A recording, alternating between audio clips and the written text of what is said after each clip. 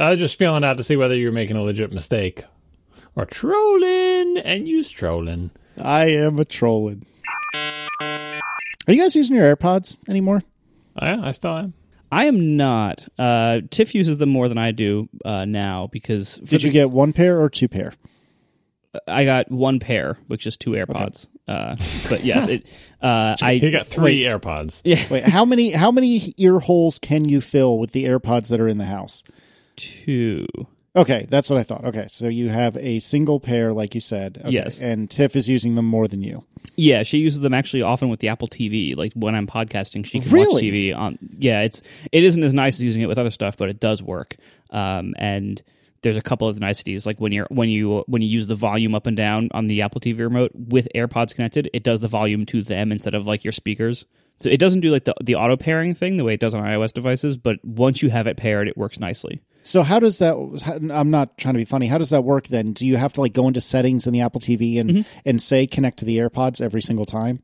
I forget if we do it every single time. I think it was just the first time. I don't know. Usually she just does it. I think once they're paired. As long as you don't pair them with something else, though, right? That's the issue. And so I've actually seen this a number of times. Like I was trying to do testing between like the phone, the TV, iPad, watch, a Mac, like testing all these different things. And I found that AirPods are a little bit frustrating in trying to share between different devices and having it not quite always do what you want.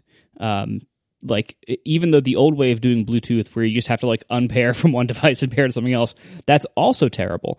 But the way AirPods do it is not quite flawless.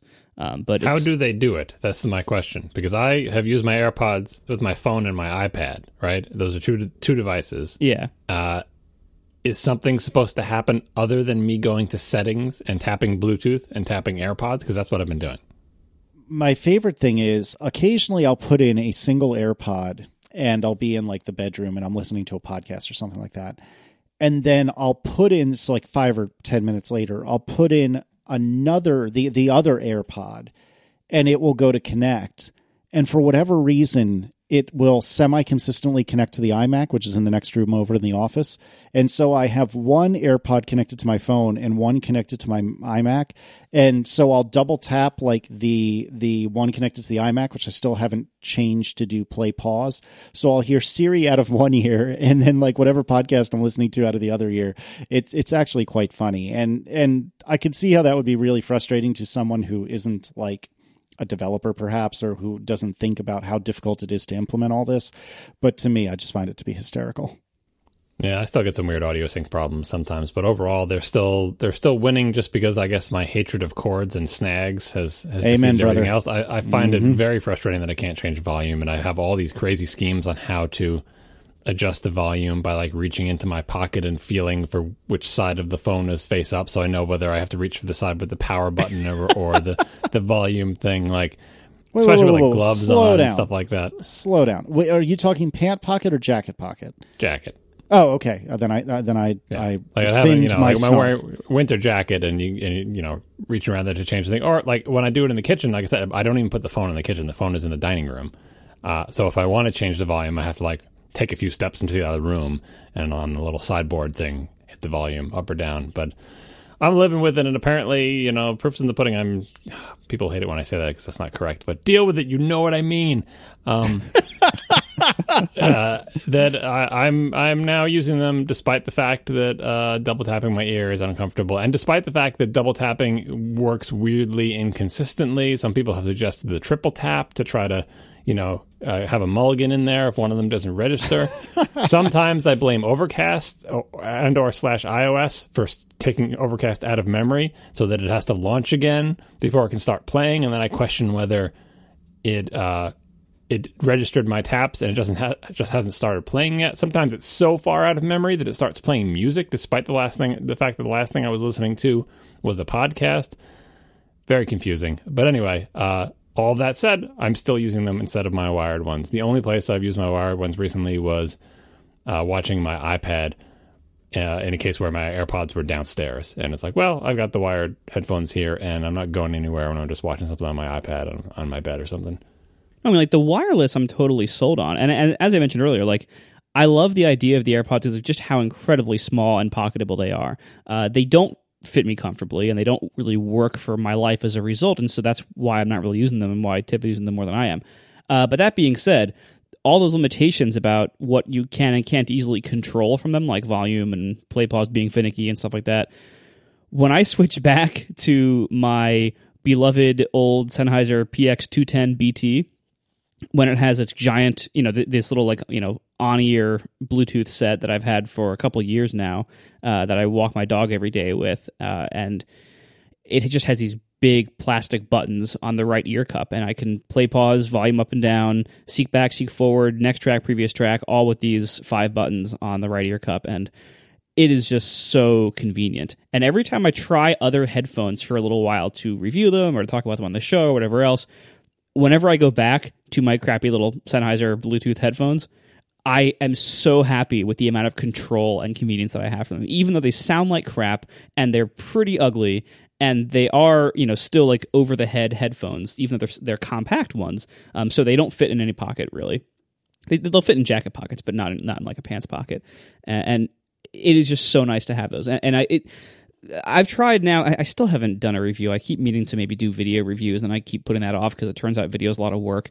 But I've tried now many high-end Bluetooth headphones, including the AirPods, but also including like all like the $400 crazy ones from like B&O and B&W and Bose and all these other headphone companies.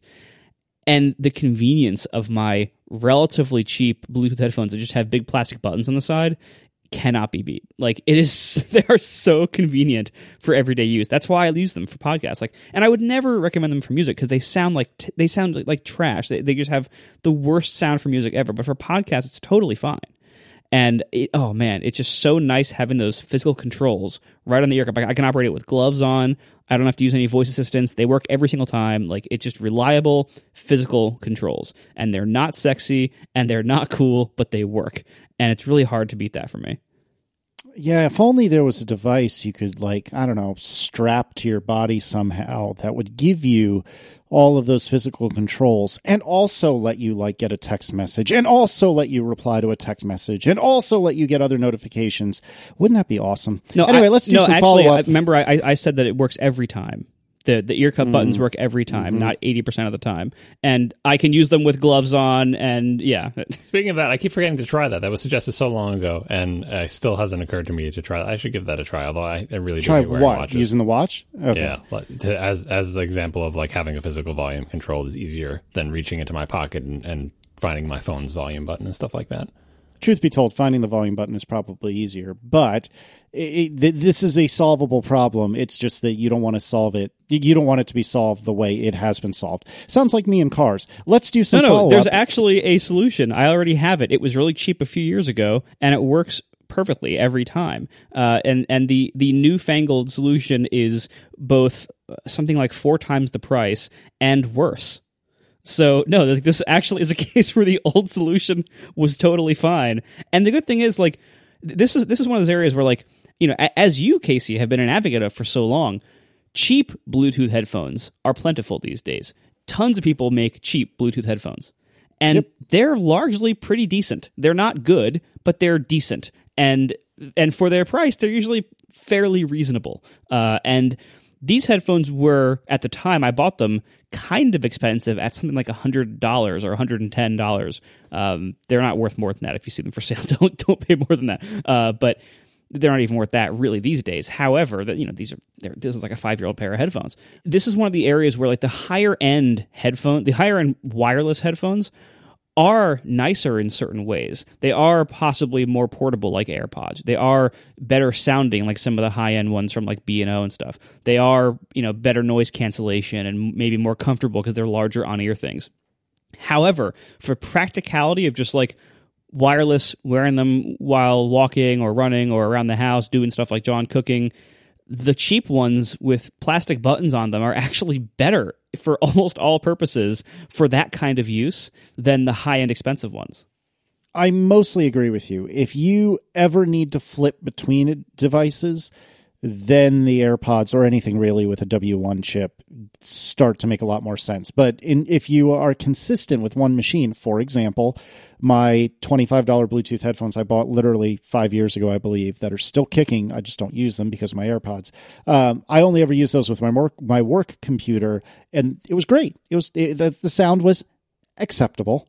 And they had buttons on the side if I really needed them, although I had the keyboard right in front of me. But anyway, they work just fine. And I do agree with you. I freaking love my AirPods, but nonetheless, if you don't feel like spending $160 on a set of little earbuds, you can easily spend between $20 and $100 and get something that's nearly as good as long as you're not switching between devices frequently. As long as you don't mind a giant thing. Like, I would never trade my AirPods. I would go back to wired earbuds before I would go to a big thing that goes over my head with a big band and puts two big squishy circles on my ears. Like, I want the buds. That's what I want. And so wired or wireless, those are my choices. And then a distant third would be okay. If I can't have any kind of earbud, then I guess I'll go an over-ear thing. Fair enough. All right, let's start the show and do some follow-up. John, why don't you tell me about phone contracts and other ways that you can make people buy iPhones? Yeah, this is much more interesting. Thanks. Yeah, it was last week talking about the different tractors that make people feel like they need to get a new device on a faster schedule than people apparently and or supposedly get new iPads. And I was bringing up the idea that phones get dropped and break more often than iPads just by their nature. So that could be one thing that will make people turn them over. A couple of people wrote in to bring up the idea of contracts, which are less prevalent now than they used to be in the U.S. It used to be that the phone was like, oh, it's, $200 for this phone on a 2-year contract for blah, blah, blah. And they would just typical money hiding schemes where, human nature makes you not see the upfront cost and you don't do the multiplication in your head. So it seems like a cheaper deal. These days, it seems to me, so as someone who does not buy a new phone that often, that the shift is more towards... You've bought a new phone exactly once. Yeah, well, no. I suppose. I bought my track phones, too. The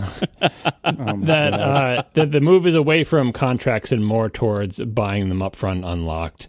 I don't know if that's just an iPhone thing or just a my personal experience thing, but either way, historically that has been a big motivator to get people to buy a new phone every few years because it seems like a good deal because they hide all of the costs from you in a way that makes your silly fallible brain feel like you're not spending the money that you are spending. Now, wait, can we pause here for a moment? Am I supposed to be paying less on my cell phone bill now that I buy my phones outright? Because I'm not. No, you shouldn't be. But that's not true. It is. Well, it depends on how bad of a deal you got. But the strange thing about the deals now is that they psychologically seem more expensive. No, like mine just is more expensive. So I have AT&T, and I started buying my phones outright and not taking their subsidies anymore.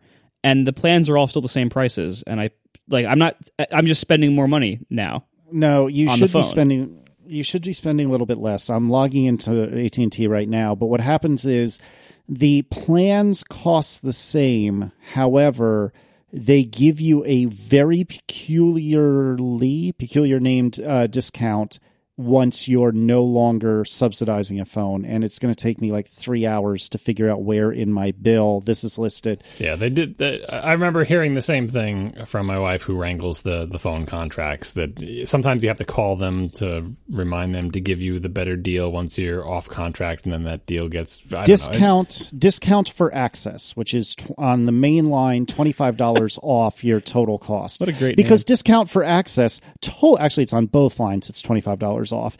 Because when I think discount for access, I think this is offsetting the subsidy cost. Don't you? That's fantastic. Yeah, but anyways, it is an interesting change that they're getting brave enough to reveal the price in a way that will register with consumers' brains in the way that, is much scarier than the old way of like, oh, every new iPhone is $200. Now every new iPhone is $800. And you're like, whoa, $800? It's like you just didn't do the math before.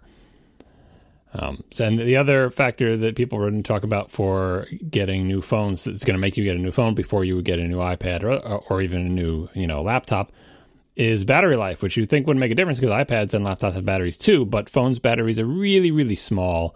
and they're much closer to the ragged edge of acceptable in terms of battery life. So when the tiny little battery that probably is subjected to much harsher environmental conditions than your iPad or your laptop in terms of putting it in pockets or maybe leaving it in cars and stuff like that. Like I feel like in the same way of dropping, the phone goes everywhere with you. So there's more variability, even just being in your outside jacket pocket during the winter, which I'm guilty of. I mean, when I'm shoveling snow, I have my phone in my jacket pocket. That can't be good for the battery to deal with those temperatures. Anyway, when the phone battery starts to go south, it's a bad scene. You can deal with a many years old iPad battery because then it drops from 10 hours to 5. But because of the way we use iPads, that's okay. But if your phone drops from making it until 6 p.m. into making it to only 4 p.m., that's a no-go. And you're going to be like, oh, I need a new phone because my battery sucks. So more hardware-based reasons that people want new phones sooner than they want new iPads.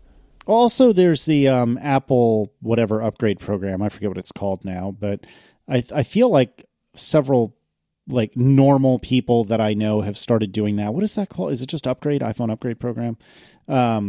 But anyway, I feel like that's yes, iPhone upgrade program, and there are equivalents with each carrier that are roughly the same money.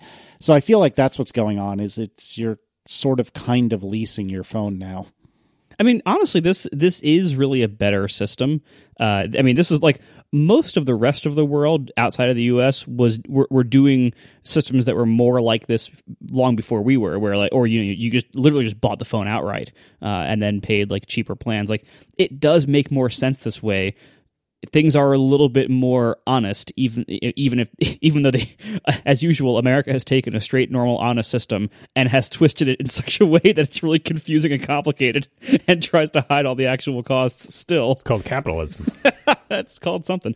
But yeah, I mean, I think this is long-term a better system, even if it is somewhat confusing in the short term as we have made this transition over the last few years. All right.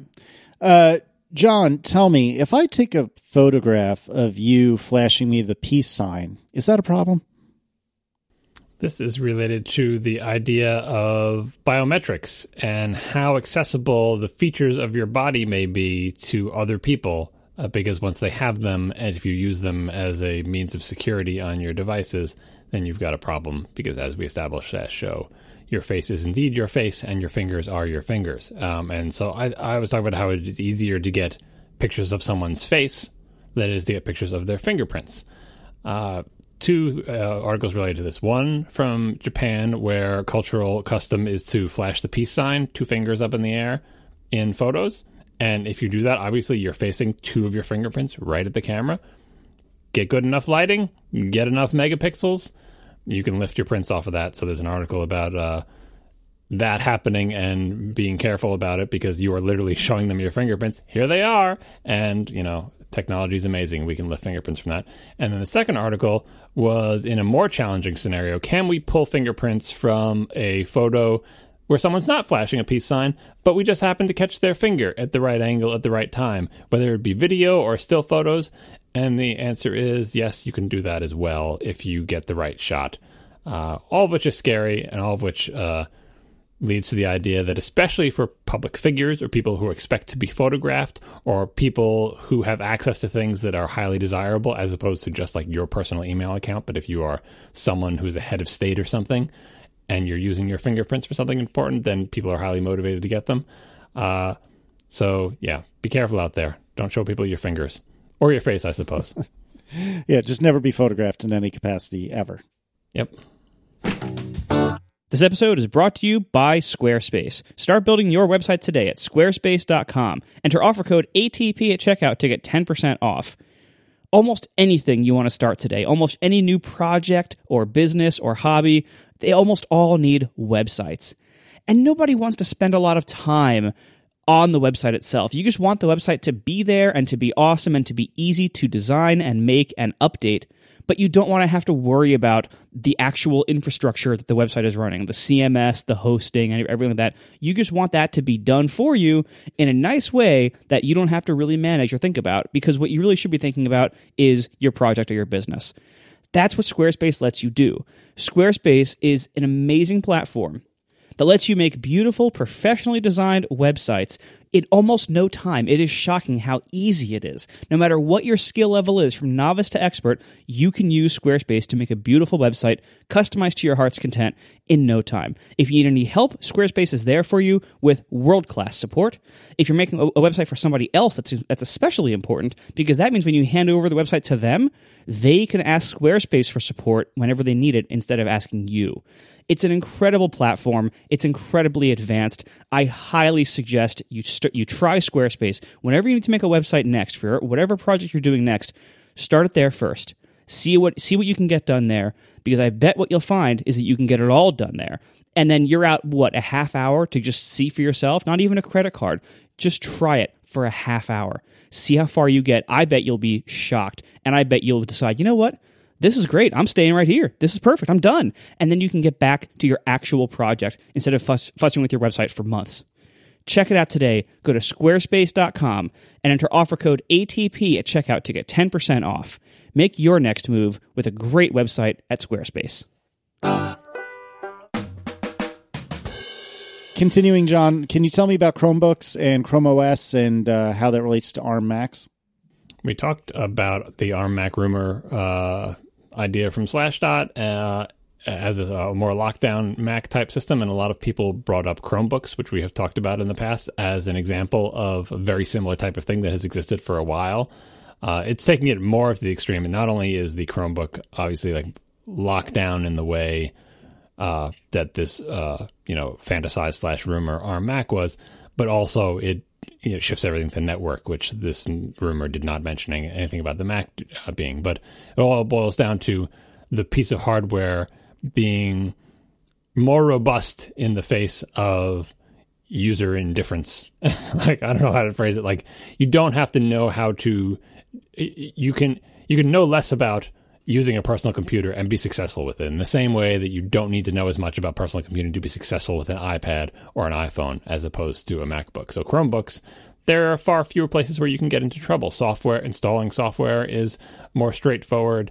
The number of things you can do to it to mess it up is much lower. The overall system is simpler. Obviously, Chromebook and Chrome OS are a far cry from the Mac operating system, with a heavy focus on doing stuff with web technologies through a browser, with many things being put into the cloud. And I think that simplification, in fact, is a big advantage Chromebooks have over any of Apple's devices. The aggressively cloud-centric focus, that this thing you're holding in your hand is nothing. Everything you do, if you have access to the network, is saved to the network aggressively, so that pretty much at any point when you're working on a Chromebook, you can do a 5 count and then throw the thing out the window into a lake, and then go get another Chromebook from the back room and sign in and resume where you left off. You cannot do that with any Apple device, right? That's the dream of the Chromebook. I've always thought it was a brilliant idea, perhaps not very well executed, but every time we talk about iPads or Macs, especially as they relate to education, people come out of the woodwork to tell us how Chromebooks are kicking Apple's butt in education, because what a dream machine. Educational institutions do not want to deal with wrangling computers or software or anything like that. You have a bunch of computers that you're going to put a bunch of students in front of. That's just, they're going to do everything they can to mess those things up. And even if they don't, the computers eventually will mess themselves up, especially if they're, if it's Windows and we're in a decade ago. I assume it's better now. Chromebooks are very resilient. So are iPads for that matter, but Chromebooks even more so, in that they are resistant to slowly degrading and or being compromised by devious students. And there's lots of good tools for managing fleets of these things and for having multiple students sign into them. And Apple's made some strides here with their weird multi-user sign in and out, sync everything from iCloud things they've been doing with the iPad lately. But Chromebooks almost always win on price because you can get cheap, crappy ones. And, cash-strapped schools love that. And they're doing very well in management. And I always wonder if Apple cares that much about that market, or do they just, like the rest of the many markets, they just want the high end of that market? They just want to sell iPads to the rich schools and let everyone else have Chromebooks or something. But I worry that the value proposition represented by Chromebooks in the ideal, if not in actuality, is not falling on deaf ears at Apple, but is not valued by the people inside Apple as much as it should be. Because talk about future of computing, many of the aspects promised by Chromebooks and many of them delivered by Chromebooks definitely feel more like the future of computing in terms of having to worry less about managing the machine and having to worry less about the machine itself. Because in a network-connected world, yes, you can work offline, but it would be great if the source of truth was someplace fast and reliable that is not sitting in front of you. Well, this is part of what last week when we were talking about that rumored Slashdot comment lockdown next generation ARM Mac. Even though, again, disclaimer already, that was very unlikely to be true. However, one thing I forgot to mention during my rant about how good that might be is that might address the Chromebook market pretty well too. Like, that wouldn't have to be a high-end hardware device. That could run on iPad class hardware and be passable. And so they could, if Apple wanted to address this market, which, as you pointed out, they might not want to. Although I think I'm with you. I think they should address it if they reasonably can. Which is not to say definitely yes or no, but I think if they reasonably can address it, I think they should, because having mass numbers of students growing up using all Google services on all Google computers is probably not good for Apple long term. But that being said, if Apple could take that kind of next-gen Mac on ARM concept and make a very low-end hardware device that was basically like, mid-generation iPad-level hardware. Like, suppose that OS is 2 years away. They could take today's, like, iPad Air 2 hardware, sell it in 2 years in this little, like, MacBook One-sized case for $400 maybe? I mean, like, that could actually get them a lot of the way there. And that OS's additional lockdownness and easy management and easy security and everything would all help in that regard too. So I think one of the things that made me consider that comment as possibly interesting and possibly plausible is that Apple has to be feeling they have to be feeling like the hurt a little bit from the massive success of Chromebooks in schools. They have to be feeling that on some level. Whether they choose to address it yet is another question, but I think if they're going to address it, that hypothetical lockdown ARM Mac would be a really nice way to address it, because obviously they can try pushing iPads. They have, as much as they want, and they have gotten decent numbers of iPads sold into schools, but there's a reason why those Chromebooks keep selling so well, and a big reason is price, no question. And it's, again, it's a question of whether Apple is willing to or should compete on price to that level. But also a big reason for that is that a lot of schools and students do prefer working on some kind of laptop-shaped device with a laptop keyboard. Yes, you can put keyboards on iPads, but we all know from trying that, like, that's not really what they're great at. That's not really what they're designed for. And if you're trying to manage a fleet of student devices, the last thing you want is detachable, expensive accessories. You want it to be one integrated unit that you can manage as one integrated unit. So that actually might be part of their strategy to combat Chromebooks long term. And if it isn't, I think it might be worth considering whether it should. So this is yet another time we have to bring up that one of the big advantages Google has in terms of management is the fact they do everything server-side, and that is Google's strength, and historically has not been Apple's strength, to have very robust cloud services where the source of truth is in the cloud, not on the device. In the same way, it doesn't necessarily have to be web-based tools like Google Docs and stuff, which, by the way, is in extensive use in schools. I'm using it at work now, too, and we've mentioned this before. We use it for our show notes. It's to the point where, like, I'm waiting for it to unseat Microsoft Word in the entire corporate world. I know that's going to take so freaking long, but among certain wings of large corporations, it is possible to displace Word, and everybody is happier. And seeing my kids do everything in Google Docs is like Marco brought up. If you grow up doing that, you just think, oh, word processing equals Google Docs. And how does Google Docs work? You need servers. The servers need to be reliable. They need to be fast. They need to be always up. They need to not lose data. Google is really good at that. Apple is not as good at it. So that's one weakness Apple has in doing that. And the other reason I think Apple should be thinking about this market where Chromebooks are giving them a run for their money with iPads and everything is, like, it is a demanding environment. Public schools with a bunch of kids messing with your stuff is demanding, physically speaking. It's demanding from a management perspective because you have a lot of devices. You have people managing them who perhaps are not the most technically savvy because that's not their job. Like teachers have to deal with them, and they want to be teachers. They don't want to be like IT managers, right? So the easier it is to manage, the better.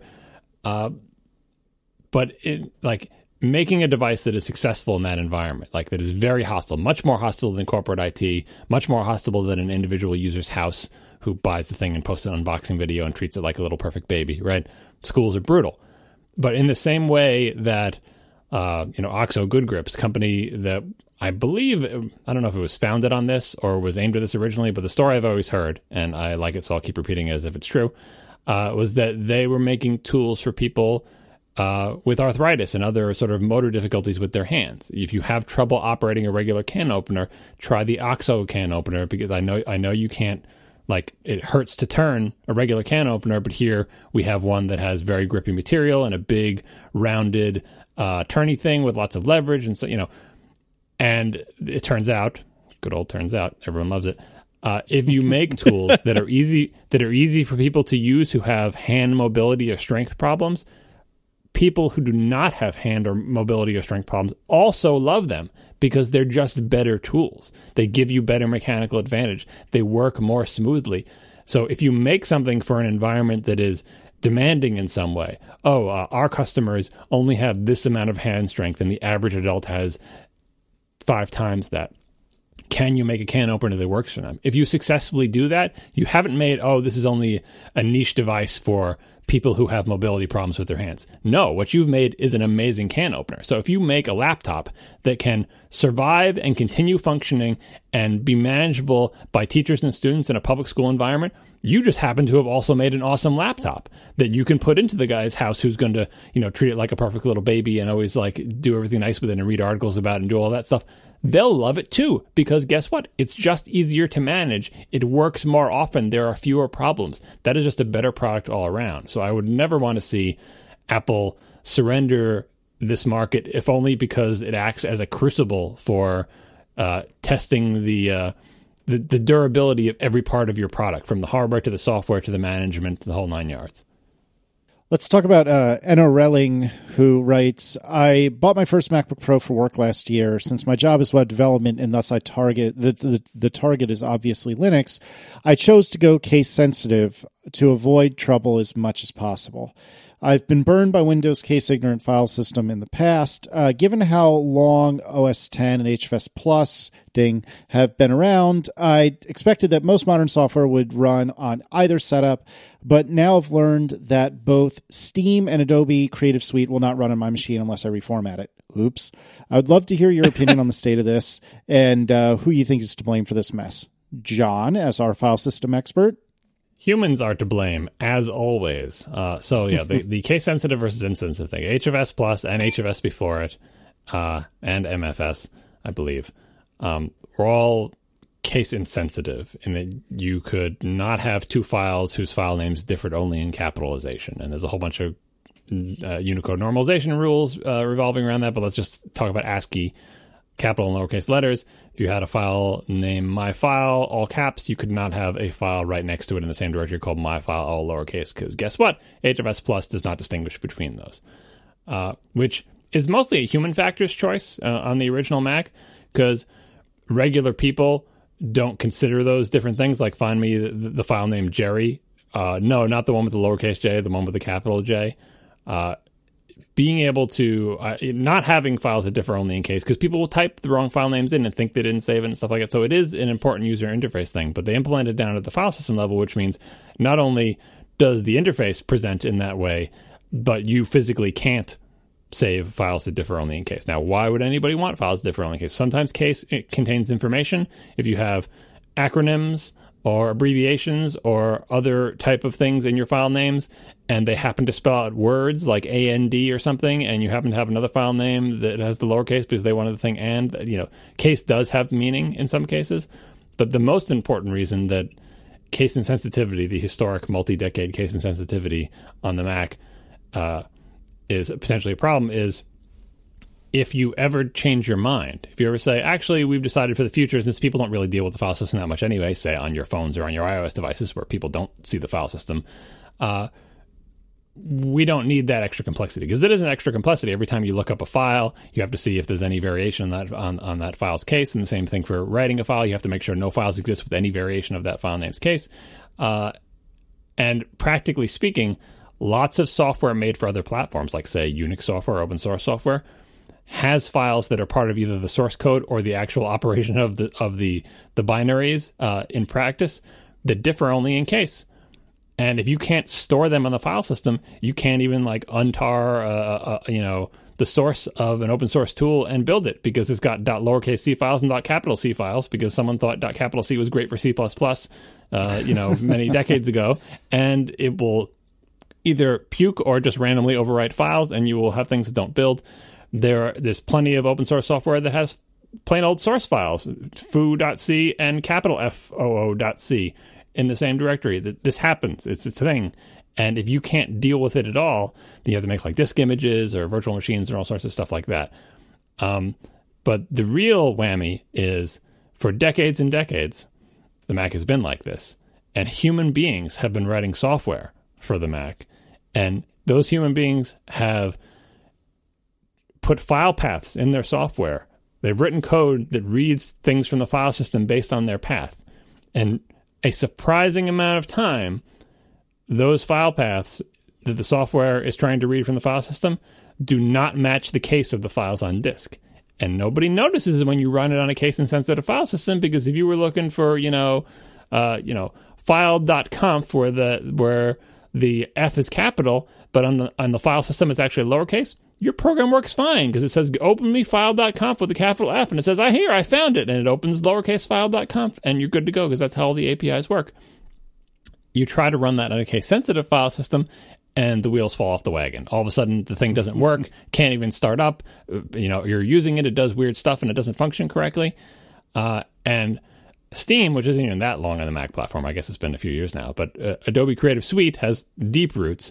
Lots of complicated software inevitably has some part that either assumes case insensitivity as like a foundational assumption of some section of the code, or accidentally assumes case insensitivity by looking up files based on paths that don't match the actual case of the files on disk. Or, very more complicated variations of that, where one part of the thing will write a file and the other thing will read it, but they won't agree on the case. And it's just, there are so many places where things can go wrong. And this is where the conventional wisdom goes, that if you format your Mac as case sensitive, be prepared for a whole bunch of your software not to work, and for your only alternative to be to reformat as case insensitive to get the stuff working. And you might say, well, why doesn't everybody just fix their software? Well, it's a chicken egg thing. They don't need to fix their software because nobody runs case sensitive HFS Plus on their Macs, and no one runs case sensitive HFS Plus on their Macs because none of their software works. And so they're in an impasse there. iOS devices have been case sensitive from day one, which is a wise choice. So there are not a bunch of iOS developers out there writing applications that expect to read files with paths that don't match the case, because guess what? They wouldn't work. So that's great. But with APFS, I'm not even sure what they're going to end up doing on the Mac, because the APFS is not officially released on the Mac. It's only on iOS. But one way to solve the chicken egg thing is say, hey, guess what? APFS is case sensitive only. I can't imagine them doing that, because as we can see, Adobe Creative Suite and Steam wouldn't work, and those are not obscure applications. So yeah. So sorry, bad news. You probably have to reformat your disk as case insensitive to get your software to work again. Inscrutable humans got you again. Did you know, by the way, I guess Marco, I'll say, does Marco have any Mac apps? It's a good thing if you write an application or any kind of software for the Mac to find out, do you have these kind of problems in your software? Because you'll never know it if you just run a regular Mac all the time, but you'll be surprised. They're lurking. I probably have them in my stupid blog system that I use to publish my blog once a year, because I've only ever run it from a case-insensitive file system. There's probably in that tiny little piece of code someplace where I do something stupid about case with file paths. We're sponsored this week by Eero. Go to EERO.com and use promo code ATP at checkout to get free expedited shipping. Wi-Fi in our houses just isn't good enough. When you only have one router, which is the model we've been sold on forever, no matter how many antennas you put on it, no matter how high powered it is, there's going to be dead spots and weak spots in most houses or apartments. We've all been there. We all have like the one room where the Wi-Fi only gets like one little arc and it doesn't really work unless you hold the iPad upside down. I've actually done that. And this just is not a very good system for today when we have so many Wi-Fi devices that depend on a solid connection in our homes. You know, what year is this? We should have reliable Wi-Fi in our entire houses. And Eero lets us do that by having multiple access points work together from different points in the house to just blanket your entire place in solid, strong, fast Wi-Fi coverage. The way they do this, so they sell the little Eero units. They're kind of like the size of an Apple TV. These little nicely designed little things. And you plug one of them in the same way you'd plug in any other Wi-Fi router. You plug it into your internet connection. So, you know, wherever that is. And then you can plug the other ones in anywhere else in your house, and they talk to each other over a separate mesh network that they make. And then they blanket your home in pure high-speed Wi-Fi from each one. And they all work together to form one giant network. And it's way faster than traditional repeaters or anything like that because of the separate mesh network thing. Check out the reviews. You will see for yourself. And they sent us some too, and we tried them out, and we've had similarly great experiences. Eeros are fast, and they are so easy to set up with their app, and they have tons of great features. They have things like parental controls and all sorts of new features being added in their very easy-to-use app all the time. They've added so many features already. It's only been out for like a year or something, and they've added so many features already. It is very highly rated. It's rated currently 4.4 stars on Amazon with over 750 reviews.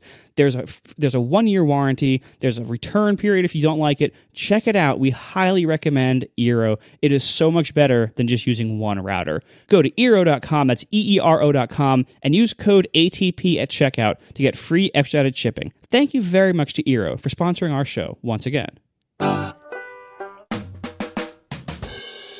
So, John, happy birthday to you. Your birthday was actually, a month and a half ago, but the gods have delivered you the ultimate birthday present, sort of. What's going on Kickstarter these days, John? My favorite Twitter client has been, from the moment I started using Twitter, Twitterific, which I think was the very first Twitter client. Certainly, it was the first thing I ever used Twitter with. I did not sign up for Twitter based on their terrible website.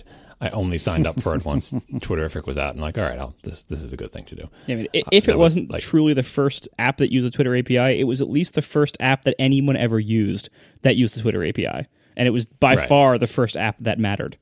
Yeah, and so it was an iOS app, and there was, but before that, there was a Mac app. I think the Mac app came first. Anyway, yes. Yeah, so Twitter clients have had a bumpy road. A couple of years back, Twitter decided that it didn't really want third parties to make apps, and it started this whole thing where you can only make apps if you have these special tokens, and there's a limited number of those, and some apps were grandfathered in. Oh, and by the way, a bunch of new features we're rolling out can't be used by third-party clients because we really don't like you third-party clients, and it's made the market for Twitter apps very difficult, for third-party Twitter apps very difficult. Twitter for iOS has continued to be updated. Nevertheless, it's gone through many major revisions, and if you were to go buy it on the App Store today, which I recommend, it is a great Twitter app. I've never wavered, despite also buying many other Twitter apps and having them installed. I love Twitterific because of its unified timeline, where it makes everything that has happened on Twitter related to the people you follow a single list sorted by time. Mentions, tweets, direct messages, your own tweets that go out, just all ordered by time. That's it. You know, you can view them separately if you want, but I like it to just be one big list. That's the unified timeline. Anyway, the Mac client, on the other hand, has not been updated in many, many years because it just hasn't been economically feasible to update it because the market for third-party Mac Twitter clients is just not sustainable anymore. The market for third-party iOS Twitter clients is basically barely sustainable because so many people use the official app, and there are still features that you could only do in the official app. I hate the official app, even though I have it installed. It's the worst. Anyway, I don't understand how anyone uses it. It's confusing to me. People use their Twitter in all sorts of different ways. So I happen to know some of the people who work at Icon Factory who make Twitterific, and for many years I've been begging them half-jokingly to fix Twitterific for the Mac, which, by the way, I continue to use despite the fact that it is slowly crumbling. Like, you know, when they added the thing where the tweets can be longer than you would have expected, and with like it doesn't count like the mentions or everything towards the URLs or mentions towards the character count. Some change related to the length of tweets. And if you don't support like the new longer tweet thing, what you get from the old version of the API is a tweet that is truncated, and it goes like towards the end of the tweet, it just goes ... and then has a URL that you can click on to read the whole tweet on Twitter's website. That's what long tweets look like in Twitter for the Mac, and yet I still continue to use it. I can't do so many things from the Mac version of the client that I can do from the iOS one, but I still continue to use it because I like it, and every other Mac client that I've tried, I dislike strongly in some way. So I really wished for Twitter to come back to the Mac, but I understood, like, look, you can't, if it's not a viable market, it's not a viable market, even though I offered to pay obscene amounts of money for Twitter for the Mac. In fact, I believe it was only last week or the week before that you said, I would pay $100 for an updated version of Twitterific for the Mac. I've said that many times, and I may or may not have been saying that because I may or may not have known about this project ahead of time. But anyway, now there is a Kickstarter. Like the thing that we've joked about for so many years, like how much money would it take to fund the number of developers who need to make this application? Let's just do a Kickstarter. And if enough people want Twitterific for the Mac, they will fund this thing and they will make this application. Like it's an easy way to know that, yes, you will have the money to pay for the development of this project because you get the money upfront-ish in exchange for the application. So I have backed this Kickstarter. I'm not going to tell you how much money I pledged, but it was a lot. The goal is 75,000, but I want you all to ignore that because the real goal is 100,000, the so-called stretch goal, because the stretch goal includes all the features that I want, including fairly essential things like direct messaging. So I really want this Kickstarter to get to 100,000. And if it doesn't, it will just be proving what Icon Factory has been saying all along, is there's just not enough people who want this who are going to pay for it, even though some of us are paying very much more than $5 for the privilege of having this application. So you may or may not like using Twitter on the Mac, period, because many people just don't use it on the Mac at all. Maybe use the website or whatever. But if you are using an existing Mac Twitter client and don't like it, or it seems like it hasn't been updated in a while, like Twitter for the Mac, or it doesn't work the way you want it to, this is an opportunity to get a shiny new Twitter client from a company that really knows how to make Twitter clients for only as much money as you could possibly afford. So please back this. It's up to $35,000 now, and it has been open. It's got 28 days to go, and it's $35,000 out of a goal of not 75. Ignore that goal. 100K. Please, everybody, make this happen because I want this Twitter client. But if we don't make it happen, does that mean we will finally break you of your ridiculous insistence on the unified timeline? No, I will never. I'm going to use Twitter for the Mac until it doesn't launch anymore. And after that, I'm going to beg my friends at Icon Factory to give me a special build that does launch. Mm-hmm. No, I'm just giving you a hard time. No, I know some of the folks from the Icon Factory. We all do, actually, and they're great people. So definitely check out this Kickstarter and throw them a few dollars if you can, because it would make John happy, and it would make the folks at Icon Factory happy, and they're good people. And you get good swag. They have T-shirts. They have little, vinyl Ollie dolls. Ollie is the blue Twitter bird. You should read some of the history, I think, on the Icon Factory website. I don't know if they link to it. The history between Icon Factory and Twitter. Many of the things that you associate with Twitter were, in fact, invented by Icon Factory. Terminology, iconography, so much. Icon Factory is like practically part of Twitter, only not in the financial sense because they do not have thousands of employees and bazillions of dollars of investment. Didn't Hockenberry come up with Tweet? Was that him? No, it was his coworker. Is that right? I think so. Something like that. Yeah, I forget the details. I mean, a lot. John, I believe they were the first ones to actually use a bird as part of the logo. That the word tweet. They might have even invented @replies. I don't know. They did a lot. Like a lot of Twitter like standard things and practices and mechanisms and everything were invented by Icon Factory or by their developers for their apps. Yeah, and Ollie, the blue Twitterific bird, is along with with Panic's transmit truck, one of the most ripped off icons on the entire internet. And you see it everywhere. It's like, that's just a generic representation of Twitter, or that's Twitter's logo. Nope, not Twitter's logo at all. In fact, Twitter's logo is worse than Icon Factory's logo. They should have just paid them to make their logos for them, but they didn't.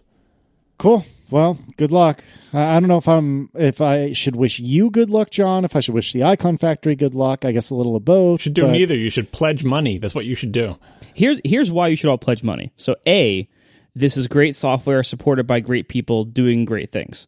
Agreed. B, Twitter needs more diversity in software, and Twitterific is one of the very few clients that got grandfathered in with a very large amount of user tokens. And so they actually can they're like one of the only companies that can make a widespread Twitter client. And C, if this Kickstarter doesn't fund, John gets to keep all of his money. And so we want John to have spent a ridiculous amount of money on his Twitter client. So I could say it's like the second most expensive application on my computer after Photoshop. Exactly. Exactly. We want John's copy of Twitterific to be this ridiculous investment he has made. And so please, everyone, go fund this so that his pledge will go through. It really is just all the money that I would have spent on a new Mac Pro. It's just being funneled into frivolous software Kickstarters. Oh, my goodness. All right. Moving on, let's see, what do we have here? Planet of the Apps. Oh, God. Oh, boy. Can we start with, before we start talking about this show, can we start with someone, maybe we have a lawyer in the room, how can they get away with calling it Planet of the Apps when it sounds like Planet of the Apes? Is there any, does it fall under the like parody where like it's referencing a thing but in a joking way? So it's almost like trade dress. Like, I don't know the legal things about this. It just seems too weird to me that they can get away with Planet of the Apps without paying somebody who has the right to Planet of the Apes. So follow up for next week. Someone tell me what the deal is. Yeah, I mean, three things. Like, A, we aren't trademark lawyers. B, they might have paid someone to license it. And C, they might just not care and just accept if anybody threatens them, then they will just settle it. Because the luxury of being Apple and exactly. sitting on the top of a mountain of cash so high you can't even hear the people yelling at you. Exactly. Like, it's probably... We will buy the Planet of the Apes franchise from Universal or whoever the hell owns it, when we sneeze and the money falls out of our pockets. Yeah, exactly. Like, and it's probably, I mean, as amateurs here, it does kind of seem like it might be considered, like, generic enough or clear enough parody or satire that it might not be a clear-cut case of actual infringement. Yeah. The humor angle is the strongest one, but I'm like, it's not that funny. No, it's not. Apple's not good at being funny. No. And I was like, how bad does your pun have to be before it stops being humor?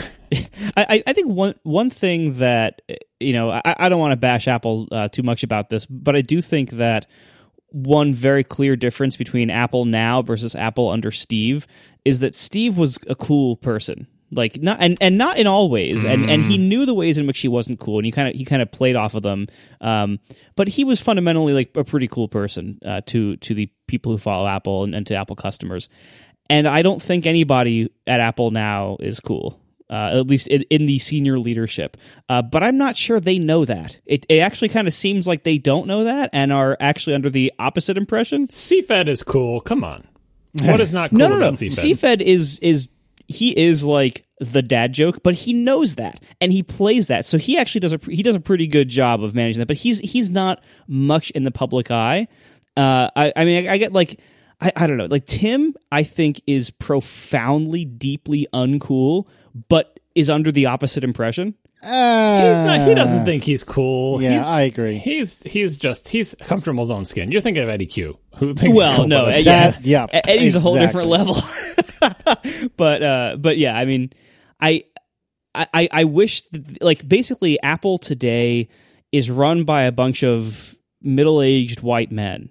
And it seems like that is showing a lot recently, and it's unfortunate. And that isn't to say that they can't still make good stuff, but I think some of their decisions are a little odd, in context. But anyway, so back to the show. Before we get off of the name, though, just to defend or the opposite, to condemn Steve Jobs' coolness. Remember that he wanted to call the iMac Mac Man. Oof. We all have bad days. Remember that. Talked out of it by advertising executives. Mac Man. I believe my memory is correct in that. Someone can Google and correct me if I'm screwing it up, but thank goodness for iMac.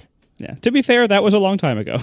I know, but it's just like, name and taste. Like, and Steve wasn't as cool back then. In the mid-'90s, Steve wasn't as cool. 1998. iMac. Anyway.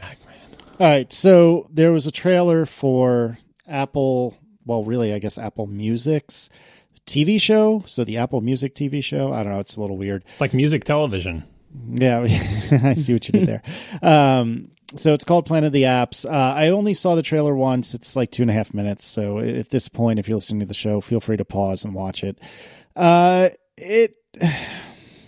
I have mixed feelings about this. It is clearly, unequivocally not a show meant for the three of us. And that's okay. Like, in and of itself, that's not a bad thing.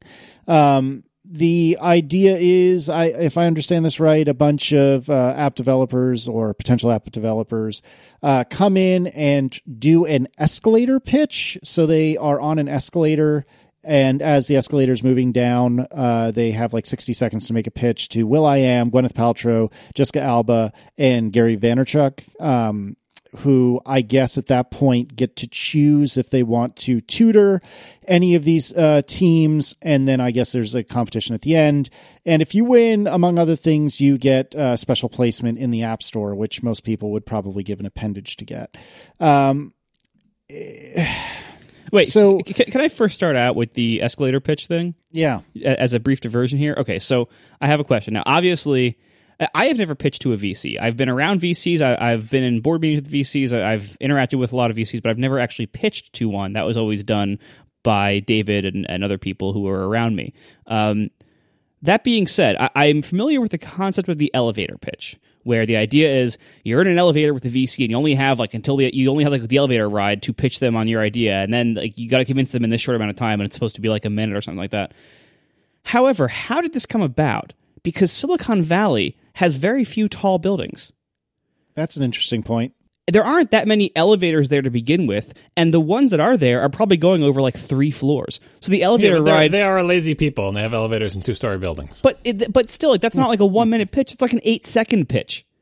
Like, where did this idea come about? Maybe in New York, taller buildings. But Silicon Valley money has always been West Coast VCs. There are very, very few New York VCs that actually fund Silicon Valley or tech projects. I think elevator pitch predates Silicon Valley. But going back to Steve Jobs again, remember the story about being trapped in an elevator with Steve Jobs, and he has enough time to fire you in there. So for you to say the wrong thing and for him to decide that you're fired. Well, he was remarkably efficient.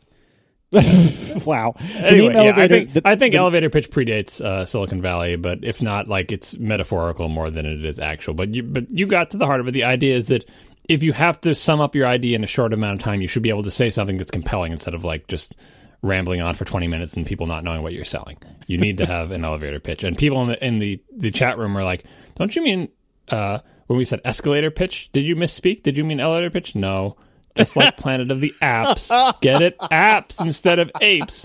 You think it's going to be an elevator pitch, but you see what we did there? As someone who we all know would say, they took it and they turned it. It's not an elevator pitch, it's an escalator pitch, which makes even less sense, because were you to accost somebody on an escalator, that would be super weird, because you wouldn't even be facing them. You'd be either above them or below them. And the second thing is, an escalator ride takes even less time than an elevator ride.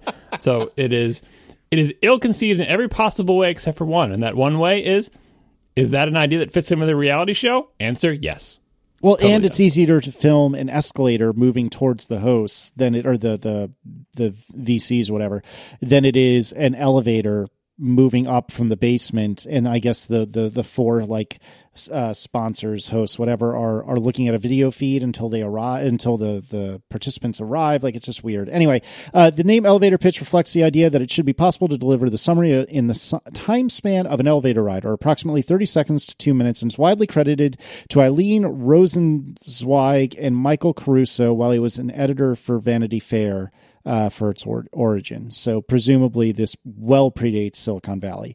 So believe it or not, Silicon Valley, the world did not always revolve around you, truth be told.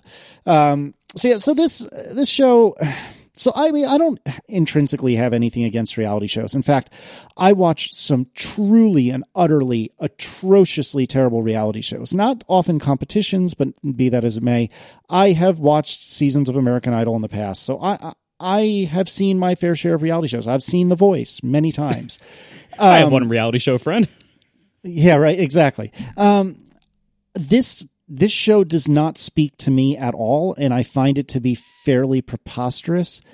But I don't necessarily think that's a bad thing, because I don't think this show is really for me, because it's I know too much about how the sausage is made, and this is not a show about how the sausage is made, despite how they're pitching it. It's a show about sausage making glamorous, and my, have I killed this analogy, but be that as it may. Now I don't like sausage anymore. Thanks a lot. Yeah, right. So, I mean, I can't watch it, I presume, because I do not pay for Apple Music. I never have. I used it for the free trial and then never paid for it. I would probably watch it if I could for an episode or two, just to see what I thought. I don't expect I would like it, and I don't think that's a problem. Marco, what do you think? I mean, obviously I've had similar reactions to most programmers looking at this, of just like, wow, this kind of looks awful from the trailer. It is very clear that it's really meant as a ripoff of Shark Tank, and whatever the original version of Shark Tank was called somewhere else, probably in Europe, because we steal all their TV and rename it, and everyone thinks we invented it. But it might be an entertaining show in the same, like what was that? Not Freaks and Geeks, Beauty and the Geek. Like, it was like this horrible dating reality show. Oh, I think I saw that, and it was delightful. It was terrible, but it was delightful. Yeah, and like, as a geek watching that, you saw all the ridiculous holes in the show, but it was still fun to watch as like a fun garbage TV show.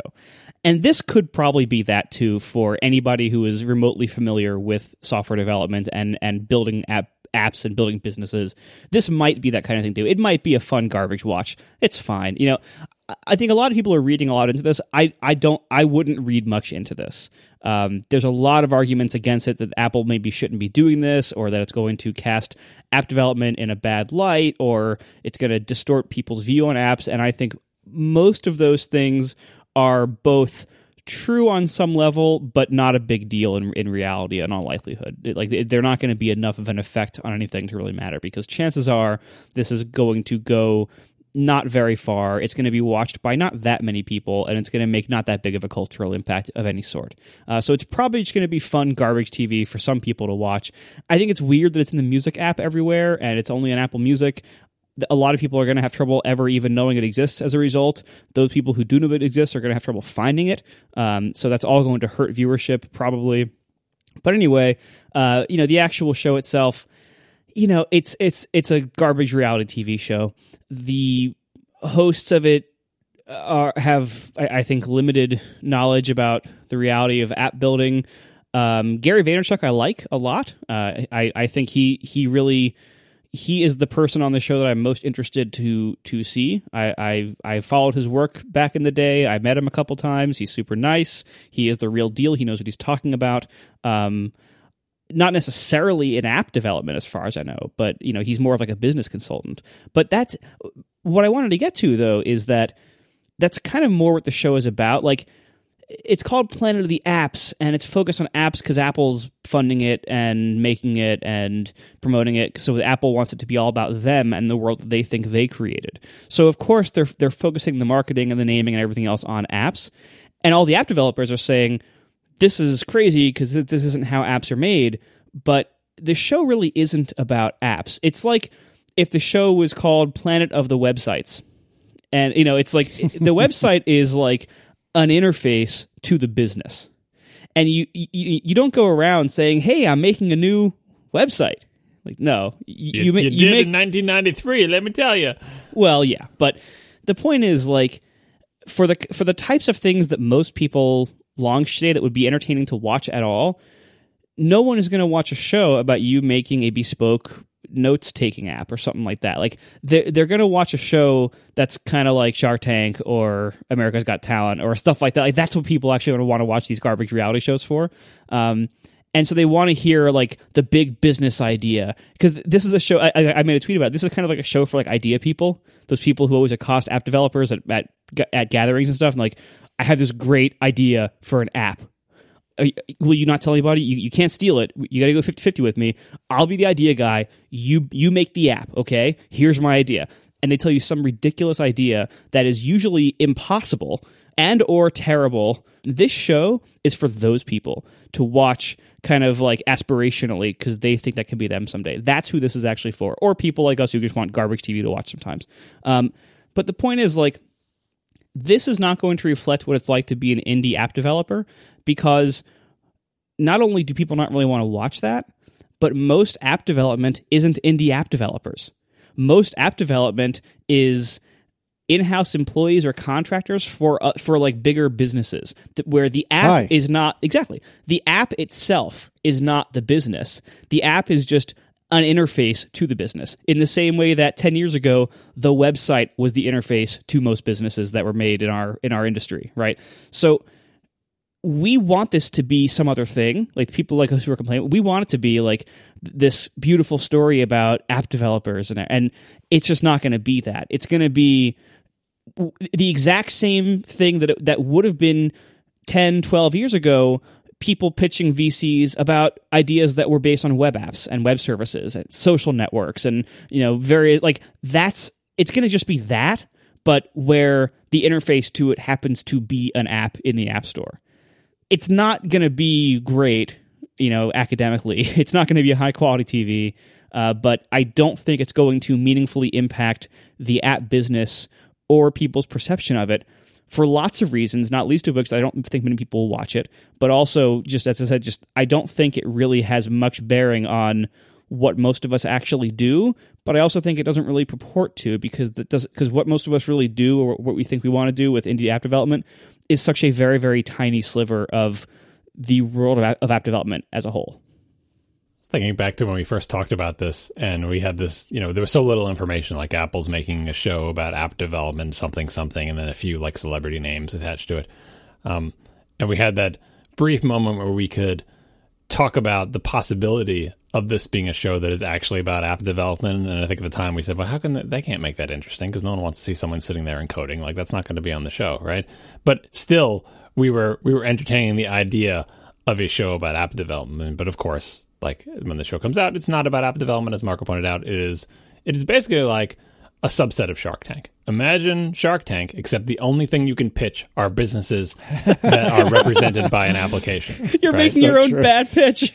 Right. Well, that's what it is. Okay, I have this great idea for a show. Are you ready? I'll be the idea guy. You make the entire show. Okay, it's like Shark Tank, but for apps. Yeah, but only apps. Like, if your business isn't like Instagram would be a business represented by an app, but all sorts of things would be like, is the app the sort of standard bearer for your business? Is that how people deal with your business? Is it through an app? Then you're fine. But if you have any other business idea, no, sorry, you got to go in Shark Tank, right? So it's a narrow slice thing, and presumably Apple does this because, hey, they're the app company, and so there's some kind of synergy there. But this brings up a tweet that our friend Cable Sasser from Panic posted today or yesterday, I forget. He was arguing with Gruber about something, and his reply was, you can't just say, well, that's reality TV. He's using, well, that's reality TV as a verb. So I'm going to try to read this in the way that it says. You can't, quote, well, that's reality TV, a thing from Apple. Does that sentence make sense to people? That's what he wrote. I'm trying real hard here. Not an actor. It's from Apple. The experts of good taste now get a free pass for junk. Like, the idea is that you can't just say, oh, well, it's reality TV or whatever. Because it's from Apple, we have some expectations of taste, which, getting Planet of the Apps, perhaps not getting off on the right foot right from the title. When I saw this tweet, I was thinking, like, we talked in past shows about Apple getting into the content market, and I still think that makes sense, because if they are going to try to compete with the Netflix and Amazon and stuff, and Netflix and Amazon are doing original content, Apple should be doing original content too. But the thing about content is, if you're doing original content well, not saying you can't, but probably you shouldn't imbue that content with any of the sensibilities from your company, which sounds like, well, isn't that Apple's whole thing? Isn't everything they do imbued with the sensibility of Apple? But content is different. There is nothing particularly about Stranger Things or Man in a High Castle that makes me think Netflix or Amazon. Like, there's none of their corporate DNA in those shows. Creative content, especially entertainment, has to be true to its genre. So if it's a sci-fi show, make a good sci-fi show. If it is a family drama, make a good family drama. If it's a wacky comedy, make a good wacky comedy. It doesn't matter how well wacky comedy, family drama, or sci-fi fit with your corporate branding. And it's weird because Amazon and Netflix and Apple are these tech-based companies that do fairly different things with some overlap, but none of them have anything to do with creativity. But I think Netflix and Amazon have shown if you get the right people involved, basically like what is being supplied by Netflix and Amazon. Obviously, there's a venue for viewing, but the most important thing is money. Here you go, people who know how to get creative things created by creative people. Here's a bucket of money. Can you make a good show? And out pops House of the Cards. Answer, yes, if you throw enough money at it and you hire the right people. Netflix, a company that delivers plastic discs and streaming video to people's houses, used to the plastic discs, can make good content. And same thing with Amazon, the place that you buy stuff from, they deliver for you in boxes, can make original content. So if Apple has decided, and you can debate the merits of this, that they're going to make a reality show, I think we're getting a little bit confused by the fact that it involves apps. The bottom line is, all right, if you're going to make a reality show, what are reality shows like, and can you make a good one? And I'm going to defend reality shows as a long-time viewer of reality shows from the very beginning. I still watch and enjoy many of them.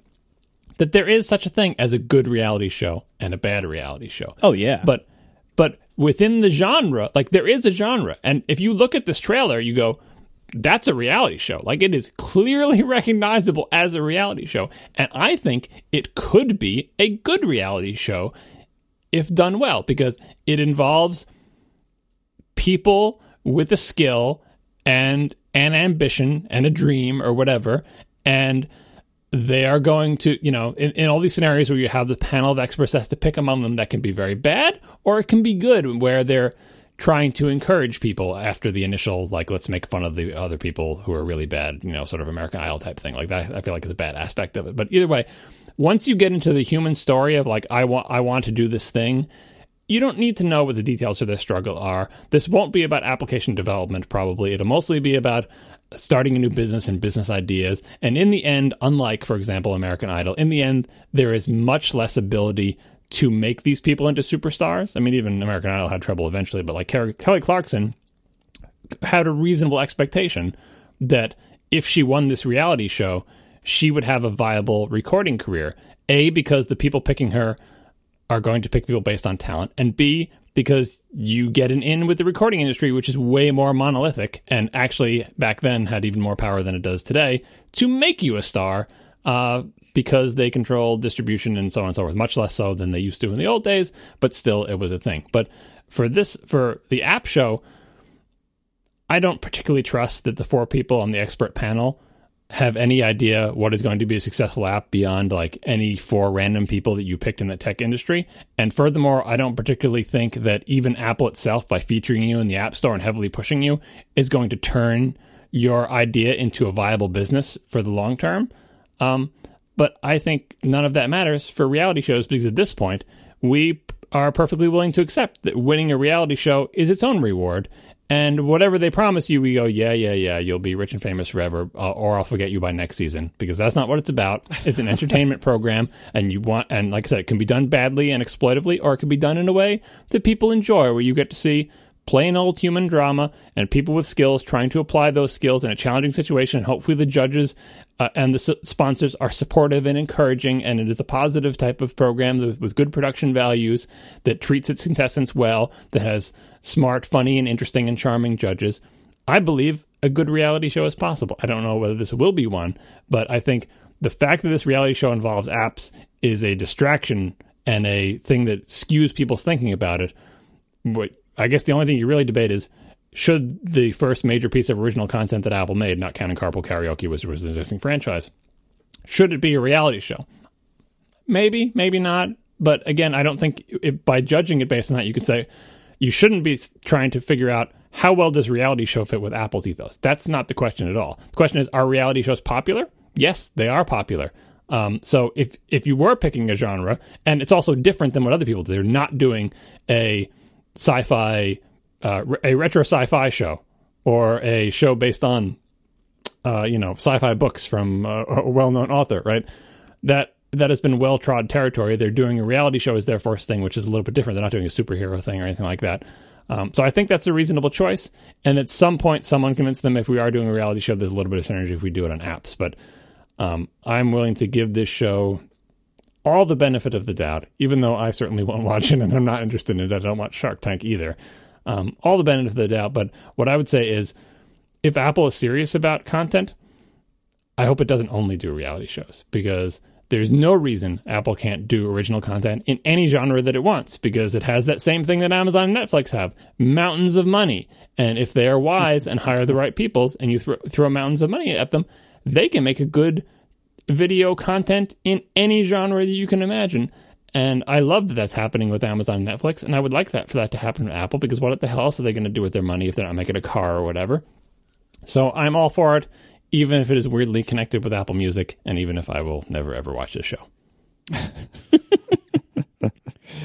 Yeah, I mean, I understand why everyone was perturbed about it, and I understand that it's like, oh, this is a distraction, and maybe for some of Apple, but I mean, for the developers that are doing the sorts of things that the three of us really care about, I don't think it's much of a distraction at all.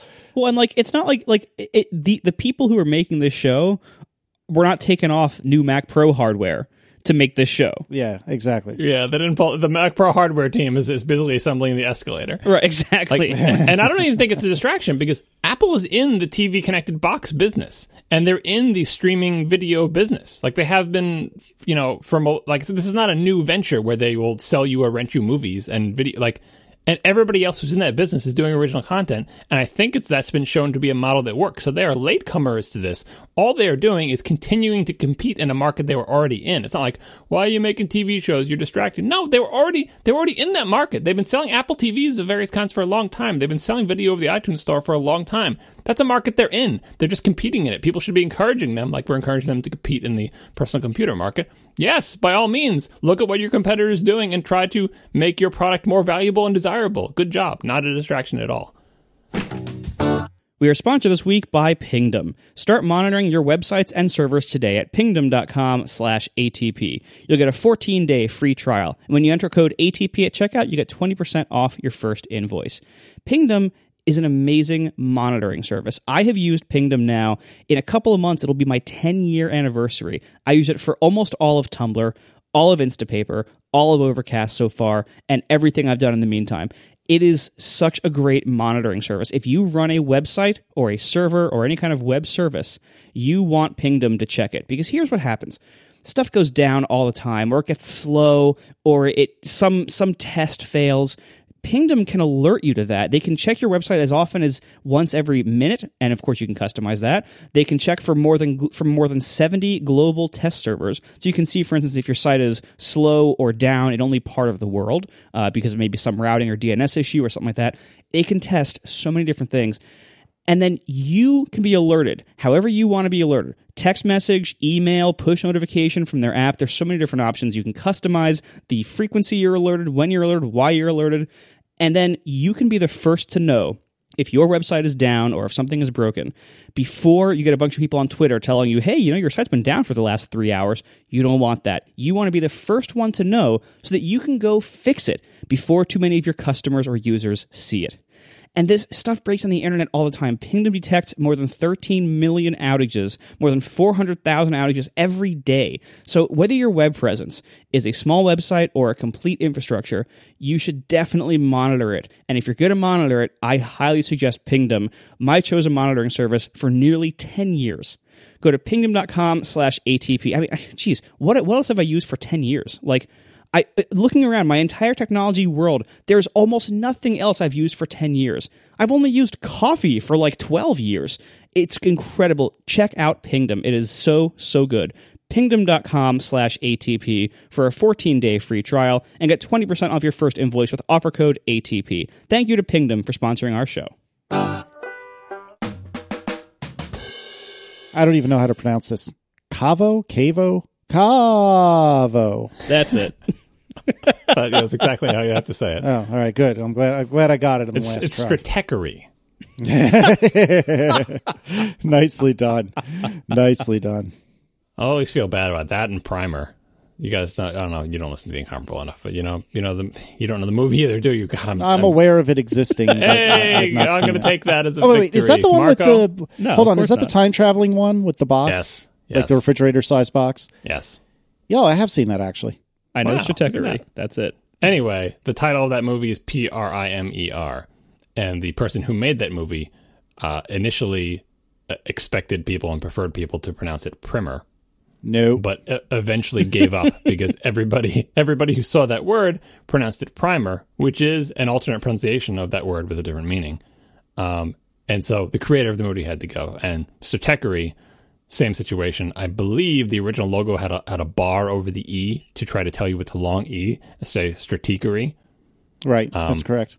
But that didn't work, and the public has spoken, and now the creator of that site says Stratechery. Truth. Sorry, Ben Thompson. Anyway, I have no idea what this is Cavo. about, so tell me about Cavo. A lot of people were tweeting this with the idea that this is the omnivorous box that I talked about on Hypercritical and earlier episodes of ATP. It's such an old idea from like 2011 or whatever the hell Hypercritical was.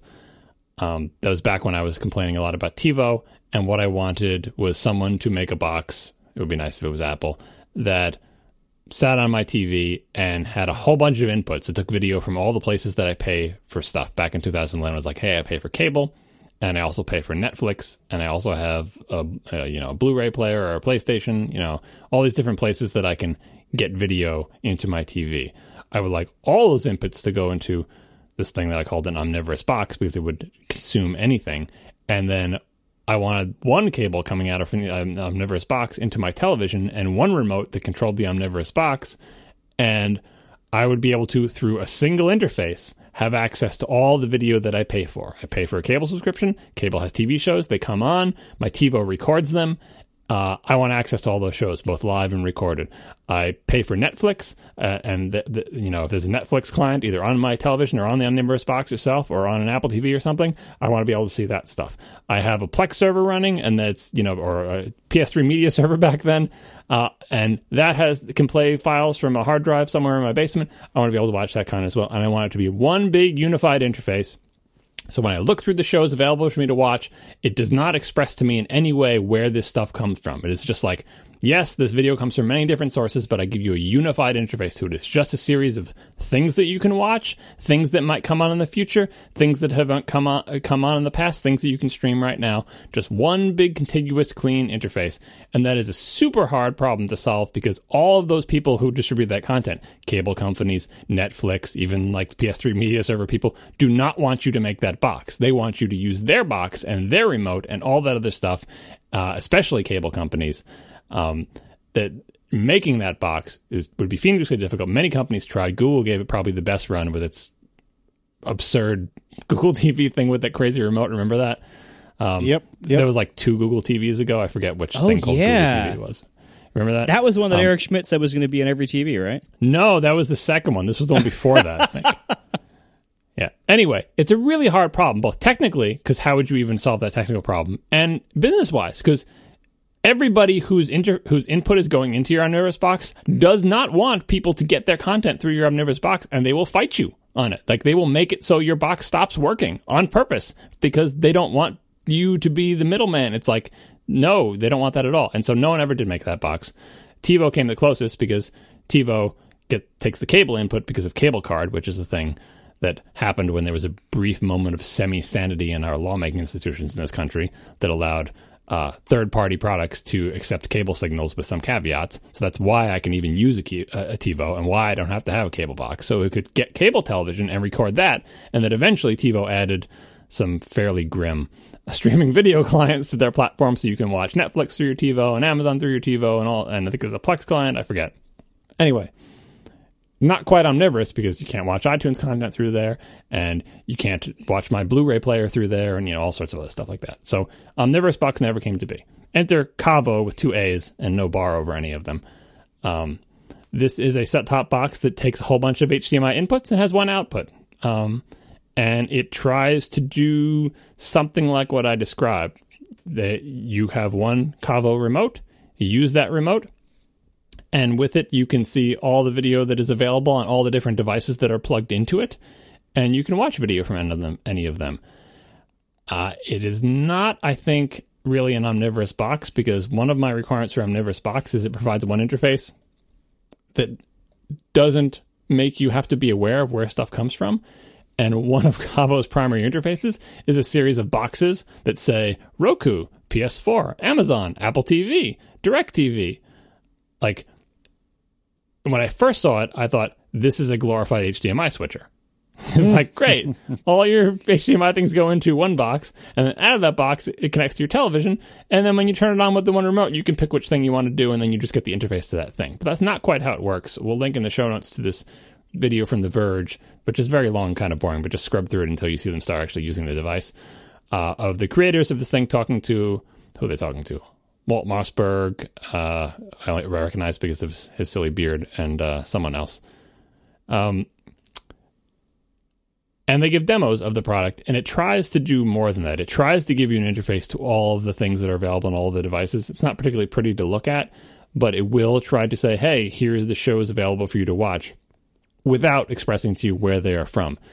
It has Amazon Echo integration, so they keep doing this demo of, like, you know, watch Stranger Things, and you have like a preference list of, like, when I say watch Stranger Things, and you determine that Stranger Things is a show that's on Netflix, and I have 3 boxes connected that can all do Netflix, I want you to prefer to use the Apple TV for Netflix for whatever reason. So we'll start playing Stranger Things from Netflix through the Apple TV.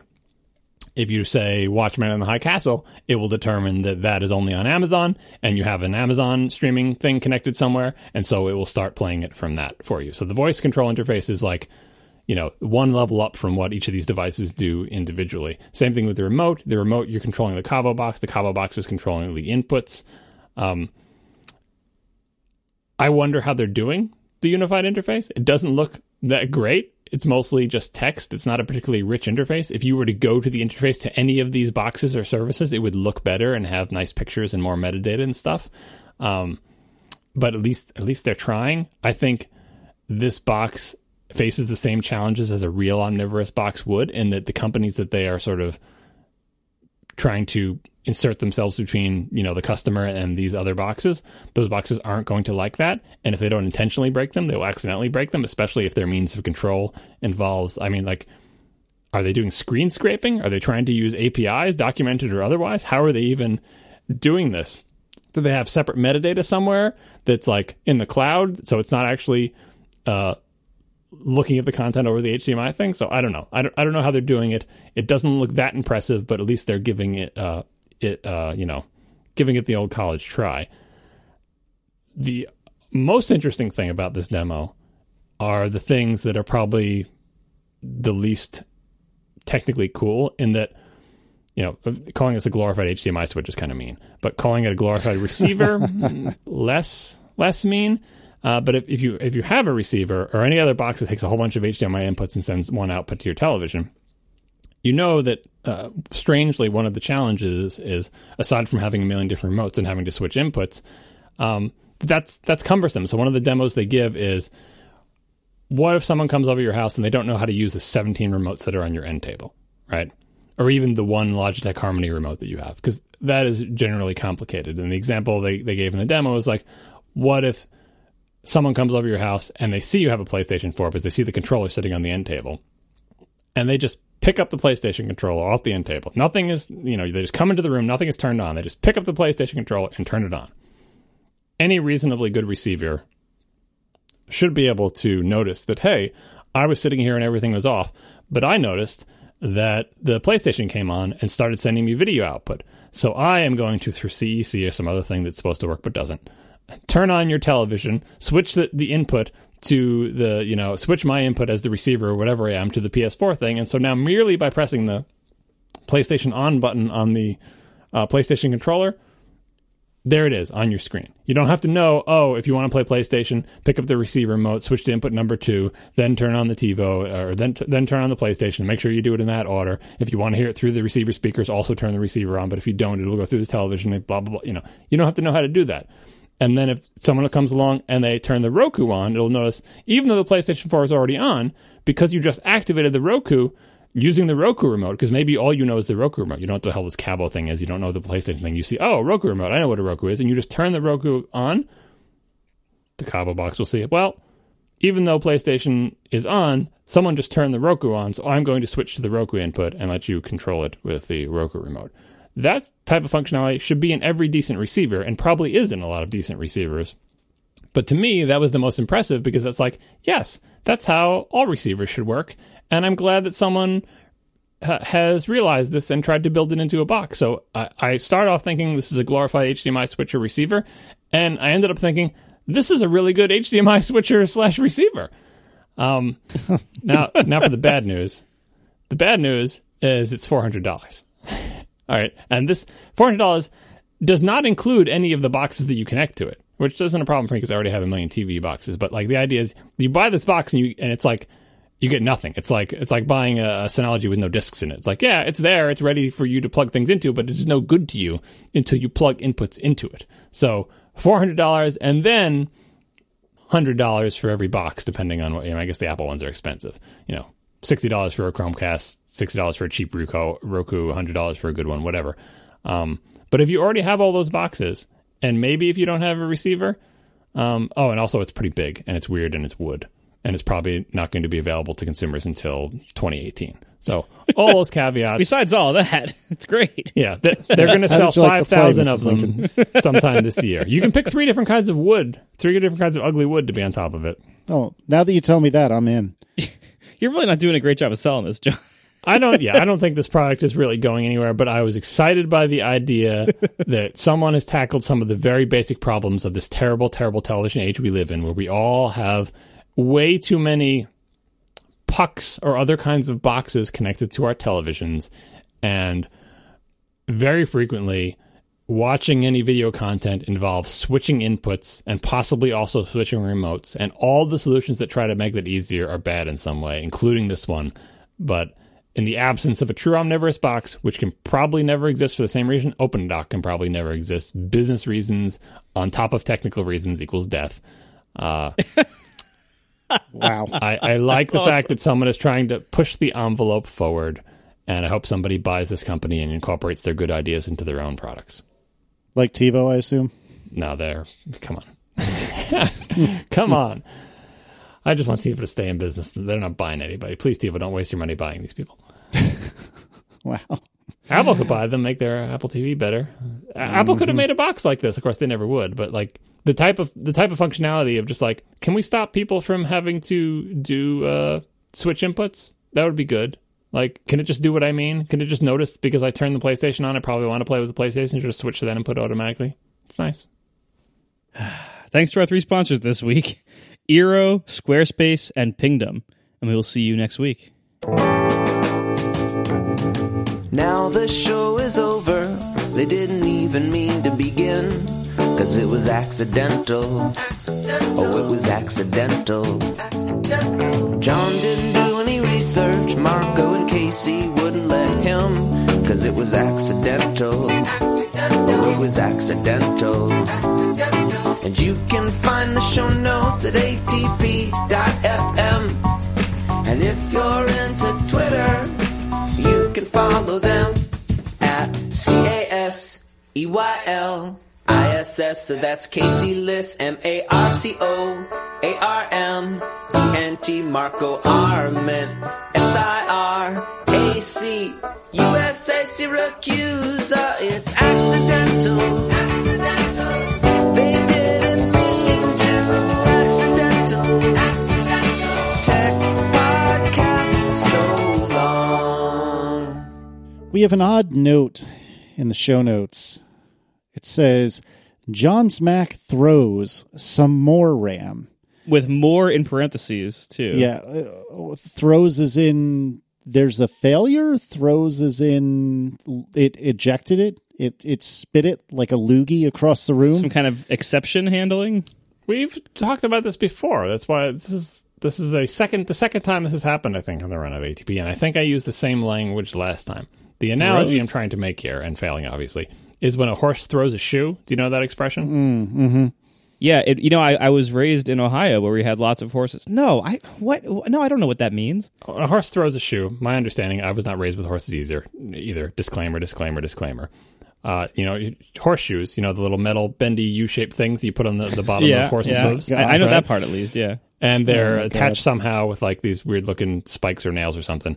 It's scary and I don't understand it. Anyway, the horse is galloping along. Those little metal U-shaped things are supposed to stay on the bottom of the little feet. But sometimes when they're galloping along, one of them goes flying off the foot. And that's bad because now your horse has lost its shoe and it needs it to walk comfortably or whatever the hell horseshoes are for. And it's throwing as in like it could go flying because as the horse is galloping, the shoe goes flying off. So basically, while like doing something strenuous like encoding a video, your Mac Pro forcefully ejected one of its RAM sticks from its slot. That's what I'm hearing. Or not strenuous, as the case may be. So my Mac Pro is very old. The RAM is also very old. It's 2008 Mac Pro. Now it is a good solid 8 years old, pushing up on 9. I forget when I bought the thing. Throwing some RAM means I have 8 sticks of RAM in there. And every once in a while, 1 or 2 of them stop working. And it's like my horse threw a shoe, my Mac Pro threw some RAM. So I came in the other day and tried to wake my Mac Pro from sleep. And the fan spun up, but the screen did not turn on, and the power light on the front of my Mac Pro was blinking in a very concerning way. And unlike later Mac Pros, including even the 2009, but I don't know how far forward they went, my Mac does not have a little set of red LEDs on the banks of DIMMs to tell you which ones are bad. All I knew is that I had a computer with 8 DIMMs of RAM on 2 daughter cards, 4 on each, that would not boot. It just wouldn't post, wouldn't do the chime, wouldn't do anything because, there's some bad RAM there. And this has happened before multiple times. I think I brought it up when Casey had bad RAM, that I had OWC RAM in my thing, and that despite the fact that my computer is so many years old, every time it throws a DIMM, if it's an OWC one that is the problem, I just call them up and they send me a new one. And it would be better if they didn't break, but after 8 years, if it throws a DIMM and I get a new one for free, I still consider that pretty amazing in the age of 2-year warranties and hard drives or whatever. So I had a fun afternoon of unseating daughter cards, removing DIMMs, putting them back in every valid configuration to, by process of elimination, find the pair of DIMMs, because they have to be in pairs, find the matched pair of DIMMs that don't work. And even with the pairs, all I can tell you is that one of the two doesn't work. I don't know, they might both be bad. So eventually, after many, many boots, and I'm good at this now, many exercises of seating and unseating, which is actually kind of satisfying with the little clips they have on them and everything and how you shove them in.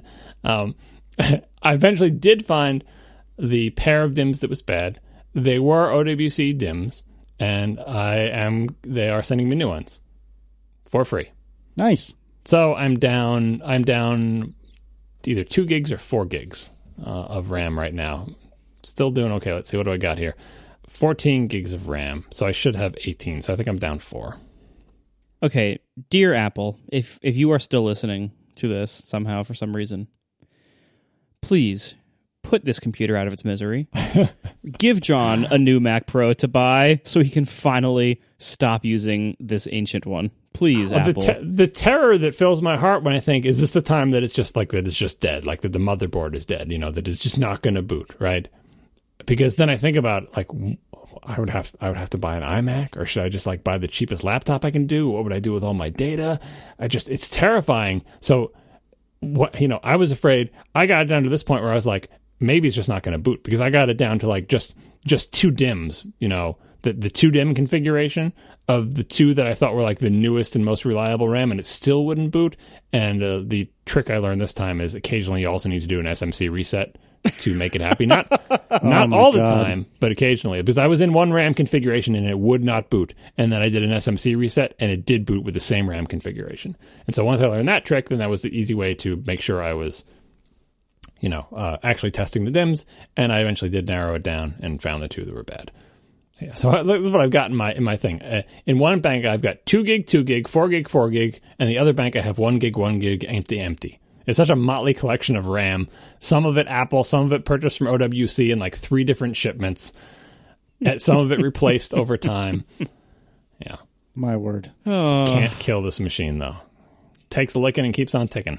Oh, God. please, Apple, please, just let John replace this, please. Meanwhile, is it going to be slower than the Apple Watch by the time I get rid of Yeah. it? Like by the time a new Mac Pro comes out, if it ever does, your Mac Pro is probably going to be slower than every Mac for sale at that time. Oh, iOS devices. I think the iPhone is already faster than it, isn't it? I believe at least single-threaded. It passed it, I think, 2 generations ago. Multi-threaded, I think it still hasn't, but it's close. Yeah, that's what I'm saying. I got to watch for the watch to start lapping me. But. Yeah, I mean, at least if you limit it just to single-threaded performance, you're really looking bad compared to all the iOS devices. Yeah, but I have more RAM than the iOS devices, and I have 1 terabyte of flash storage. So take that, iOS. Yeah, but their RAM works all the time. Ooh, sick burn. Well, you don't know that until you've used it for 8 years. How's the RAM doing on that iPhone after 8 years? After 8 years, the thing won't even turn on when it's not plugged in. Yeah. Well, I'm sorry to hear that. As someone who's lived through RAM problems recently, that is no fun, and I feel bad. You see for how you. much quicker I diagnosed it and dealt with it rather than like pretending it doesn't exist? I guess you can't pretend it doesn't exist when your machine doesn't boot, but addressed immediately. Problem solved. And also that OWC wasn't open. Like their phone line wasn't open. I know I would just call them and deal with the nice people there and just read them my serial numbers and they're like, okay, we'll send you new RAM. I did it through chat, which it worked fine. Like, because their phone lines weren't open, but their chat was. But chat I find infuriating, like customer support chat, because I don't know why it takes so long for there to be a response. Because you're like, hello, my name is blah, blah, blah. How can I help you? And then I paste in my prepared sentence of what my problem is that is formatted in a way formatted in a way that I know there will be no follow-up questions. Like, it contains all the information.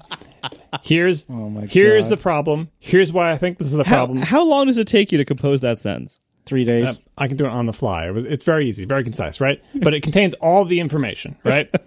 Here's my problem. Here's why I know it's my problem. Putting enough information to let them know they don't need to take me through troubleshooting steps and crap, right? And here's what I want to happen. I want you to send me new RAM, right? Like, in a nice way, but like all the information is there.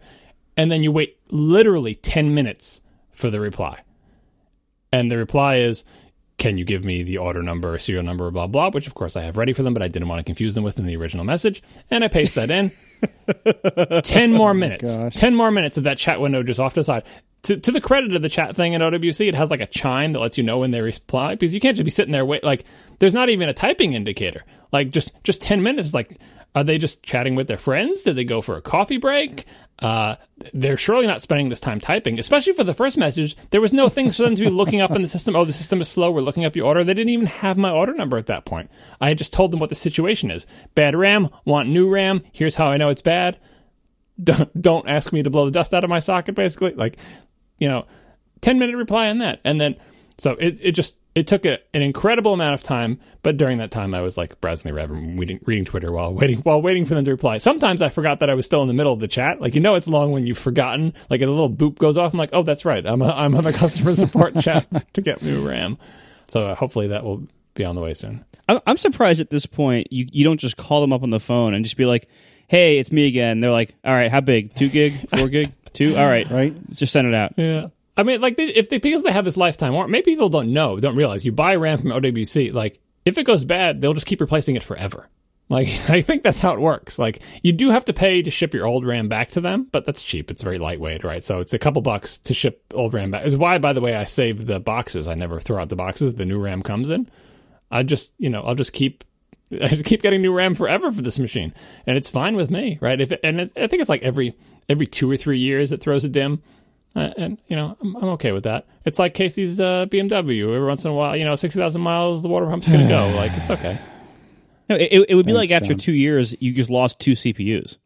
Well, the CPUs, yeah, that's what I'm always afraid of. I mean, RAM, like, I could just say, I'm always afraid that the slots are going to go bad. But even if that did, I can get by with 14 gigs of RAM instead of 18. Like, I'm okay. I've had such a motley collection of RAM in this machine, like weird amounts and weird combinations. But as long as I'm in the teens, I'm okay for what I do with this Mac. I'm trying to predict, like, during which year will you stop using this Mac? When it dies, that will stop me, right? So if it actually dies, what am I going to do? But if it doesn't die, my current plan is, look, this is the year. Wait to WWDC. If there's still no Mac Pro, if it's an iMac Pro, either way, Like, if there's a Mac Pro, maybe not. But if there is no Mac Pro, then I'm getting an iMac. And if there's an iMac Pro, I'm getting an iMac Pro. So my wife says, why don't you just get an iMac now? It's like, I'm resigned to the fact that I'm going to buy something that looks for all the world like a 5K iMac. And I'm pretty much okay with that, having used hers a lot. It's like, whatever. If they're not going to make a Mac Pro anymore, what the hell can I do? The next best thing is the 5K. I'll be okay with it. But I'm not going to buy it now. I have to wait to see at WWDC what the thing is. Is there going to be another Mac Pro? Is there going to be a special iMac for pros, either called iMac Pro or not? That's when I make my buying decision.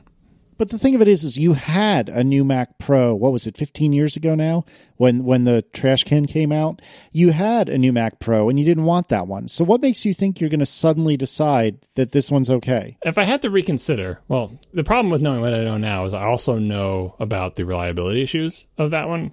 Like, when it came out, the reason I didn't buy it was like, well, this doesn't quite suit my needs. Like, I don't need that much GPU, and the GPUs aren't that great, and it's super expensive, and so on and so forth. But all our conversations about that were with the expectation that I'll wait for the next Mac Pro, like when they revise it, right? Like, and it wasn't such a crazy assumption. I thought that would happen. I mean, they even did that for the cheese graters, even though, like, the fake new one for this show was founded on. Like, it was still a revision. It was still like they changed some stuff.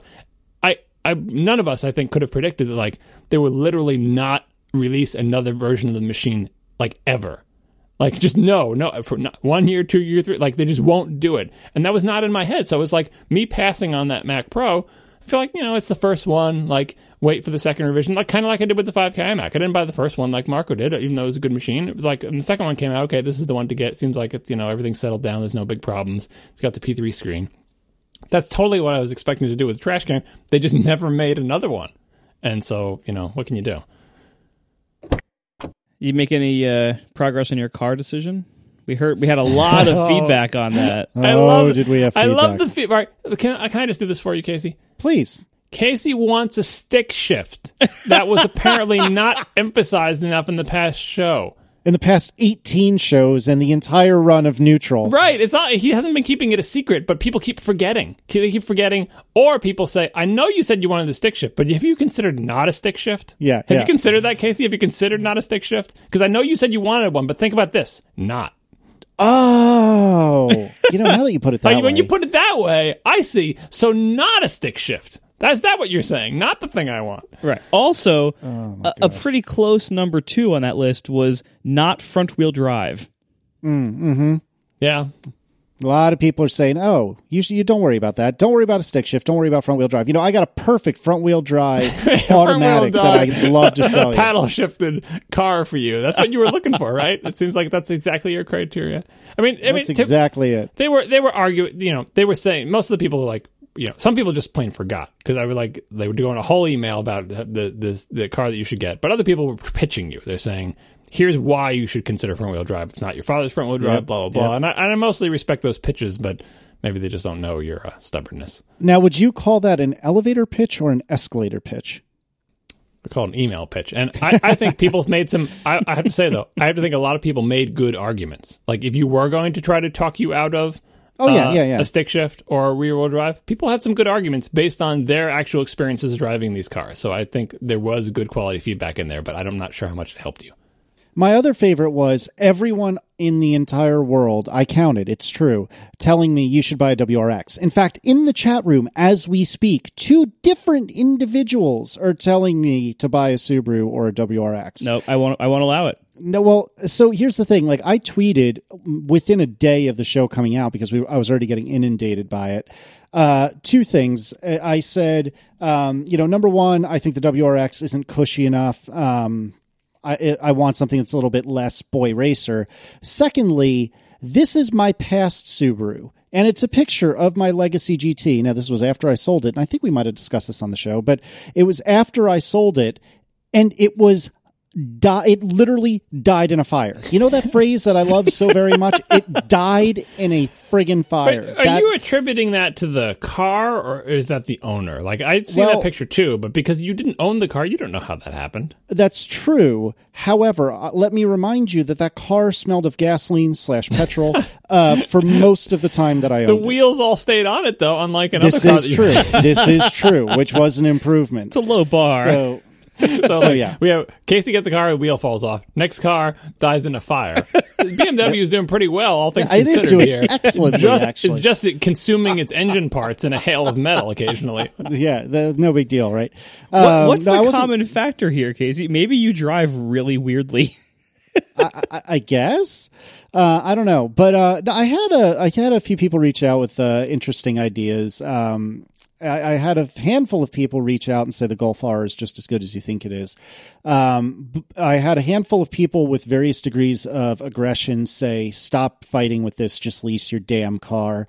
Which I think I understand that, and there's probably some truth to it. In fact, Marco, you made a pretty good pitch for it. I don't remember if that was on Slack or on Twitter, but regardless, leasing would surely fix many, if not all of these problems, but it creates other problems, which is, I'm just throwing money into a pit. I'm borrowing a car. But you're doing that I don't now. Really care for. You're fair. Any ownership of a car is throwing money into a pit and only borrowing it. No matter how you do it, that is the result. It's only a difference of like mechanics of how that actually happens and on what time scale and in what pattern. Yeah. And like what I like about leasing, which I've said before, I'll just go to the very quick summary. It is not the absolute least money to spend on a car. Like the least money to spend on a car is to buy a lightly used Honda or Toyota and drive it until it doesn't drive anymore. That is by far the cheapest way to own a car. But if you're going to go the route of nice cars, and in particular if you're going to go the route of buying new, usually a lease is really nice for that because it is predictable and fixed. And you put the risk of market fluctuations, the value of your car, whether it ever gets in an accident or anything like that, like you put the risk of all that and the eventual resale value back on the manufacturer. Yeah. And so you have a very predictable, guaranteed, fixed 3 years of here's what this is going to cost me every year or every month or whatever. And then at the end, it is done. It is over. You don't have to worry about, am I going to lose a lot of resale for this little scratch I have over here or whatever else? And all the maintenance is included. So like, it's a way to just take this weird, like severe up and down spiky expense pattern of owning a car and just make it flat. Make it flat, but expensive. But financing new versus leasing new, it's kind of a toss-up most of it. It depends on the incentives and the interest rates of the current month and that brand and the configuration you're looking at. Sometimes leasing's actually cheaper because what a lot of the brands will do is they will use lease incentives and lease specials to help them reach earnings for this quarter at their own expense, basically. Like they're kind of like borrowing against their own future.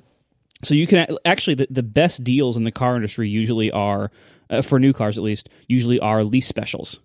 For that reason, that you're kind of like taking advantage of the manufacturer's need to boost their numbers in a certain time span or whatever. But that's going to be less applicable to the kinds of cars you're looking at, honestly. But anyway, that's why leases are good. They're fixed, they're predictable, and they're kind of like, if your usage pattern, like if your mileage driven fits within what a lease can do, which yours does, then it really makes a lot of sense, especially for the kind of cars you are looking at, which are fast cars, sports cars. And, it's one thing to lease something more conventional and more like, low key with like a lower key, not as tweaked up engine and not high performance brakes, not high performance parts, that's one thing. But the kind of cars you're looking at, as you know too well now, are very expensive to maintain. That you're going to have that problem with any way you look at this that still involves you having a soul. So because of that, that's why I think you should just go to leasing, because again, you're losing a bunch of money no matter how you do this. With leasing, at least, it's more compatible with the kind of like high-powered sporty cars that you're looking at, and it allows it to be predictable. There's no more surprises. And I tell you what, that is a freeing decision. Like, because I've done now every method of owning a car. I have bought used, I've bought new via financing, and I have leased. And leasing is the only one of those that I did more than once. And there's a reason for that, because my experience doing the other two were both very poor. When I bought used, I had a maintenance nightmare. when I financed new, I lost a killing on resale value because at one time I had to get a door panel replaced. Not my fault. The car was parked and somebody backed into my door, and I had to get the door panel replaced. And they saw that when I went to resell it, and they're like, they could tell that it had been repainted from, like, you know, they could look at like the edge on the inside and kind of see, oh yeah, this is a repainted panel, even though it looked perfect from the outside. But anyway, yeah, I lost like $5,000 off the resale price on that car. Like it was horrible, and it just sunk all. Like it was that was my Accord, and like all the calculations I did, just like, is this the best value car? That best value was destroyed because of that resale loss. So like everything that I thought I was doing right was out the window because I had bad luck. Similar to what you're seeing now with your BMW, like everything you thought of your calculation of what you were going to spend on this car is being thrown out the window because weird stuff is going wrong, and you just happen to have bad luck with the maintenance on this one. That can happen with any car you get, no matter how reliable it is. This is all to say, like, this is why I like leasing so much. With leasing, you get the new car, and yes, you're paying a cost for a new car, right? And that's never going to be cheap, no matter how you do it. But if you're going to get a new or newish car with a lease, you pay every month. You get the car brand new, exactly the spec you want. You custom order it exactly what you want. You get every option, every color, whatever you want. Your stick shift, you can get. You don't have to wait and find one. You can get exactly what you want. 3 years later, you turn it into the dealer, and you get something else. And you don't have to worry during that time. If you get like a scratch in month 6 of a lease, you don't have to look at that and say, A, am I going to have to look at the scratch for the next 10 years? And B, what is this going to kill my resale value, or do I have to like go get this fixed somewhere really expensive? Because you know what? Leases have scratch allotments built in. You don't have to pay anything unless it's a really huge dent or something. Like, and it's just fine. You just turn it back in, and you have a certain allowance, and it's just fine. Like, it's just so much easier. There's so much less. Also, like, if you're kind of unsure about whether you want, like, one of the reasons I got a red car this time, I'm not sure, like, having never owned a car that was a bold color before, I wasn't sure I would like it. But, you know, I'm not buying this car for 10 years. I'm leasing this car for 3 years. So I can take a bit of a risk. Same thing with the M5. I wasn't sure if I could deal with a rear-wheel drive car in a place that has winters. And if I was buying a car for 10 years, I'm not sure I would take that risk. But because it was only a lease, I knew that it was, you know, a much shorter commitment. And so I did it, and it worked out great. Now I have my red car. That's working out great. Like, so you're able to take more risks with the choices you make because it isn't a long-term commitment. And the psychology is so much more relaxed because you know it's just a lease. And the time that you're giving it up is fixed. The value that you're going to get out of it is fixed. What you're paying every month is fixed. And at the end, you just repeat. You just order something else, and the process repeats. And you can, you know, every 3 years, you have a chance to stop doing that if you want to. But, you know, honestly, once you start, it's kind of hard to stop because it's really, really nice. Casey doesn't want a 3-year stand with a car. He's looking for a long-term relationship. I mean, to be fair, you can also get 4 and 5 year leases. I don't know if anybody really does, but you can. But every choice that you have presented in front of you, you're going to have to make some kind of major compromise on what you would ideally want, right? No matter what choice you have in front of you, you have to compromise on something. You have to make like one big compromise to avoid making a whole bunch of other smaller ones. If you choose leasing as that compromise to make, because I know you object to leasing, seems like mostly a moral standpoint. You know, it's less about like whether you could afford it or not, and more that you just don't like the idea of it. If you can compromise on that, everything else you can get exactly what you want. Yeah, sort of. I mean, I guess that's true, but the only things that would give me access to really is BMWs, and I could just buy a used one or a Cadillac, and I don't think I want a Cadillac. So I won't let you get the Cadillac. Well, I mean, I guess what I'm saying is I don't know what leasing doesn't really open any doors, I don't think, that aren't already in front of me. It just solves the maintenance problem because everything will be I will forever be under warranty. What's next, Mark? Are you going to recommend a 3-year marriage? Yeah, that's what you're suggesting to us car owners. That's right. We'll have 3 years marriages and 5-year marriages. It's great. Try it. It's like, no, that's not. You don't understand the relationship between a man and his car. No, and John, you are doing one of my other recommended plans. Not quite. Like I would recommend if you're going to do like the maximize value plan, I would recommend buying a just off lease Toyota or Honda and then owning that into the ground. You're doing it all. You're doing almost that, which is buy a new Honda and own it into the ground. Like that is also a totally valid way to do it. You know why I can't do the leases? For two reasons. One, try finding a stick shift Honda car to lease. It's hard enough to find someone who will sell you one from the factory. They do not exist. And two, I like having a new car. I like having a brand new car. Brand new cars are awesome, and you get that with a lease too, right? Yeah. Brand spanking new.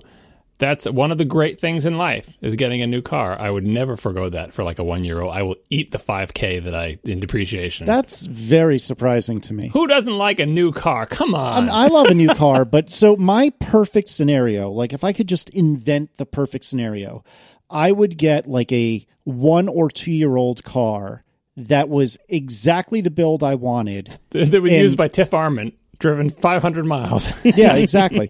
No, it's true. And truth be told, that was my BMW. Now, it had been driven many, many miles, but the only way those miles could have been accrued in the time in which the first owner had it was on the highway. And so on paper, my car was perfect. It was a relatively decent deal. It turns out he was a mailman.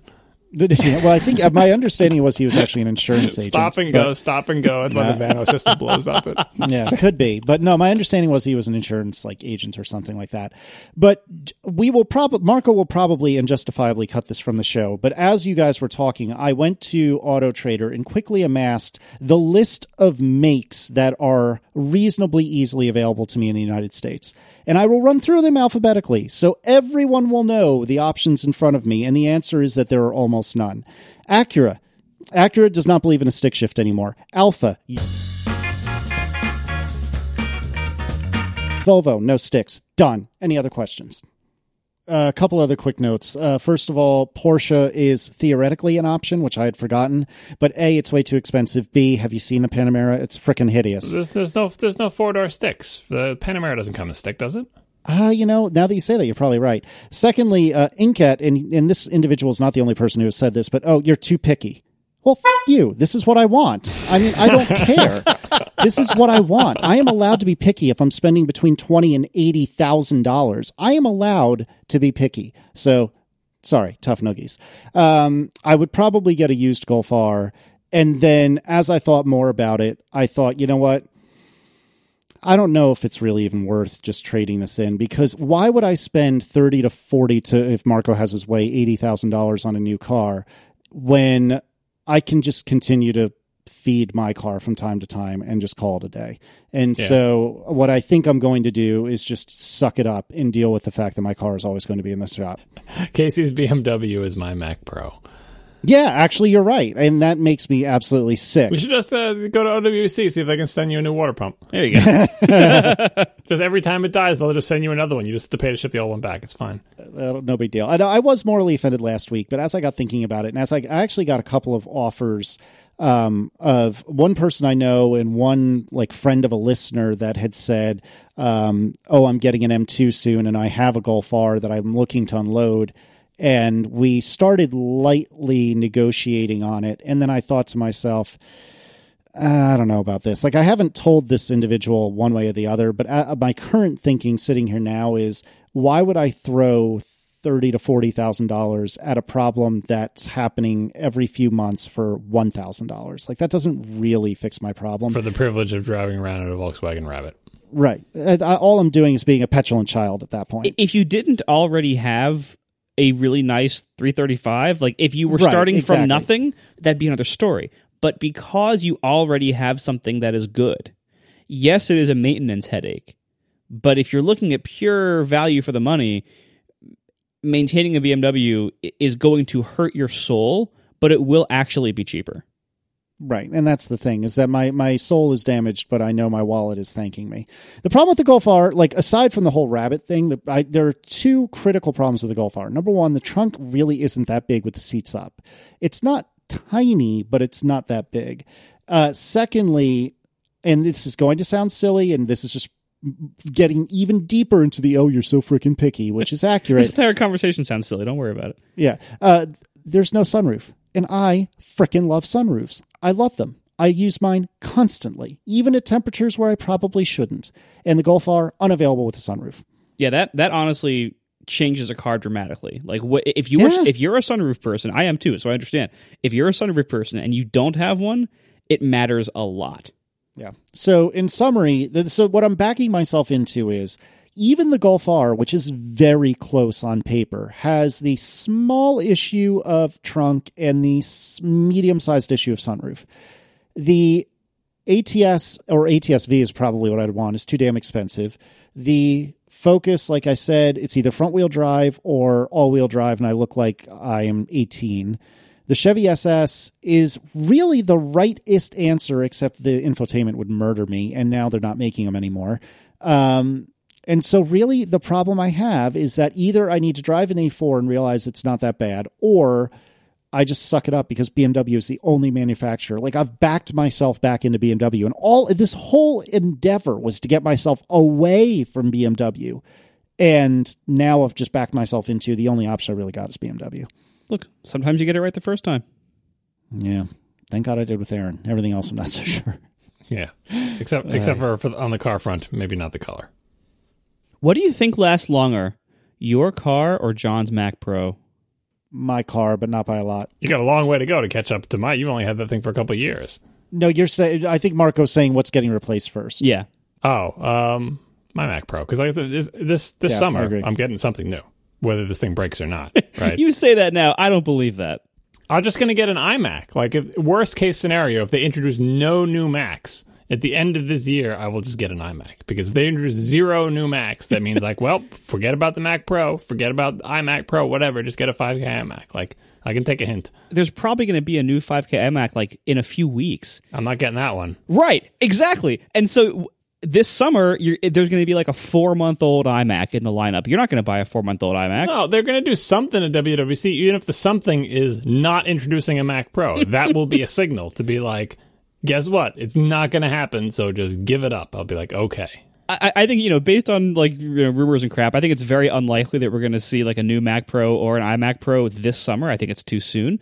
So assuming that the summer comes and passes and it's, July and there's still no new iMac Pro or Mac Pro, are you going to buy the then 4-month-old iMac USB-C? You say 4-month-old like it's so old that I wouldn't buy it, but 4-month-old, like that's in the babyhood of that Mac, that iMac's life cycle, because it won't be modified again for 18 months. No, but I'm saying you're going to wait till the next one.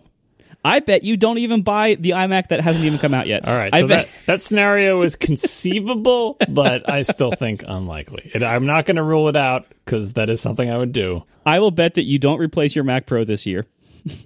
I'm ever so slightly leaning on John's side, but man, is it close. Man, is it close.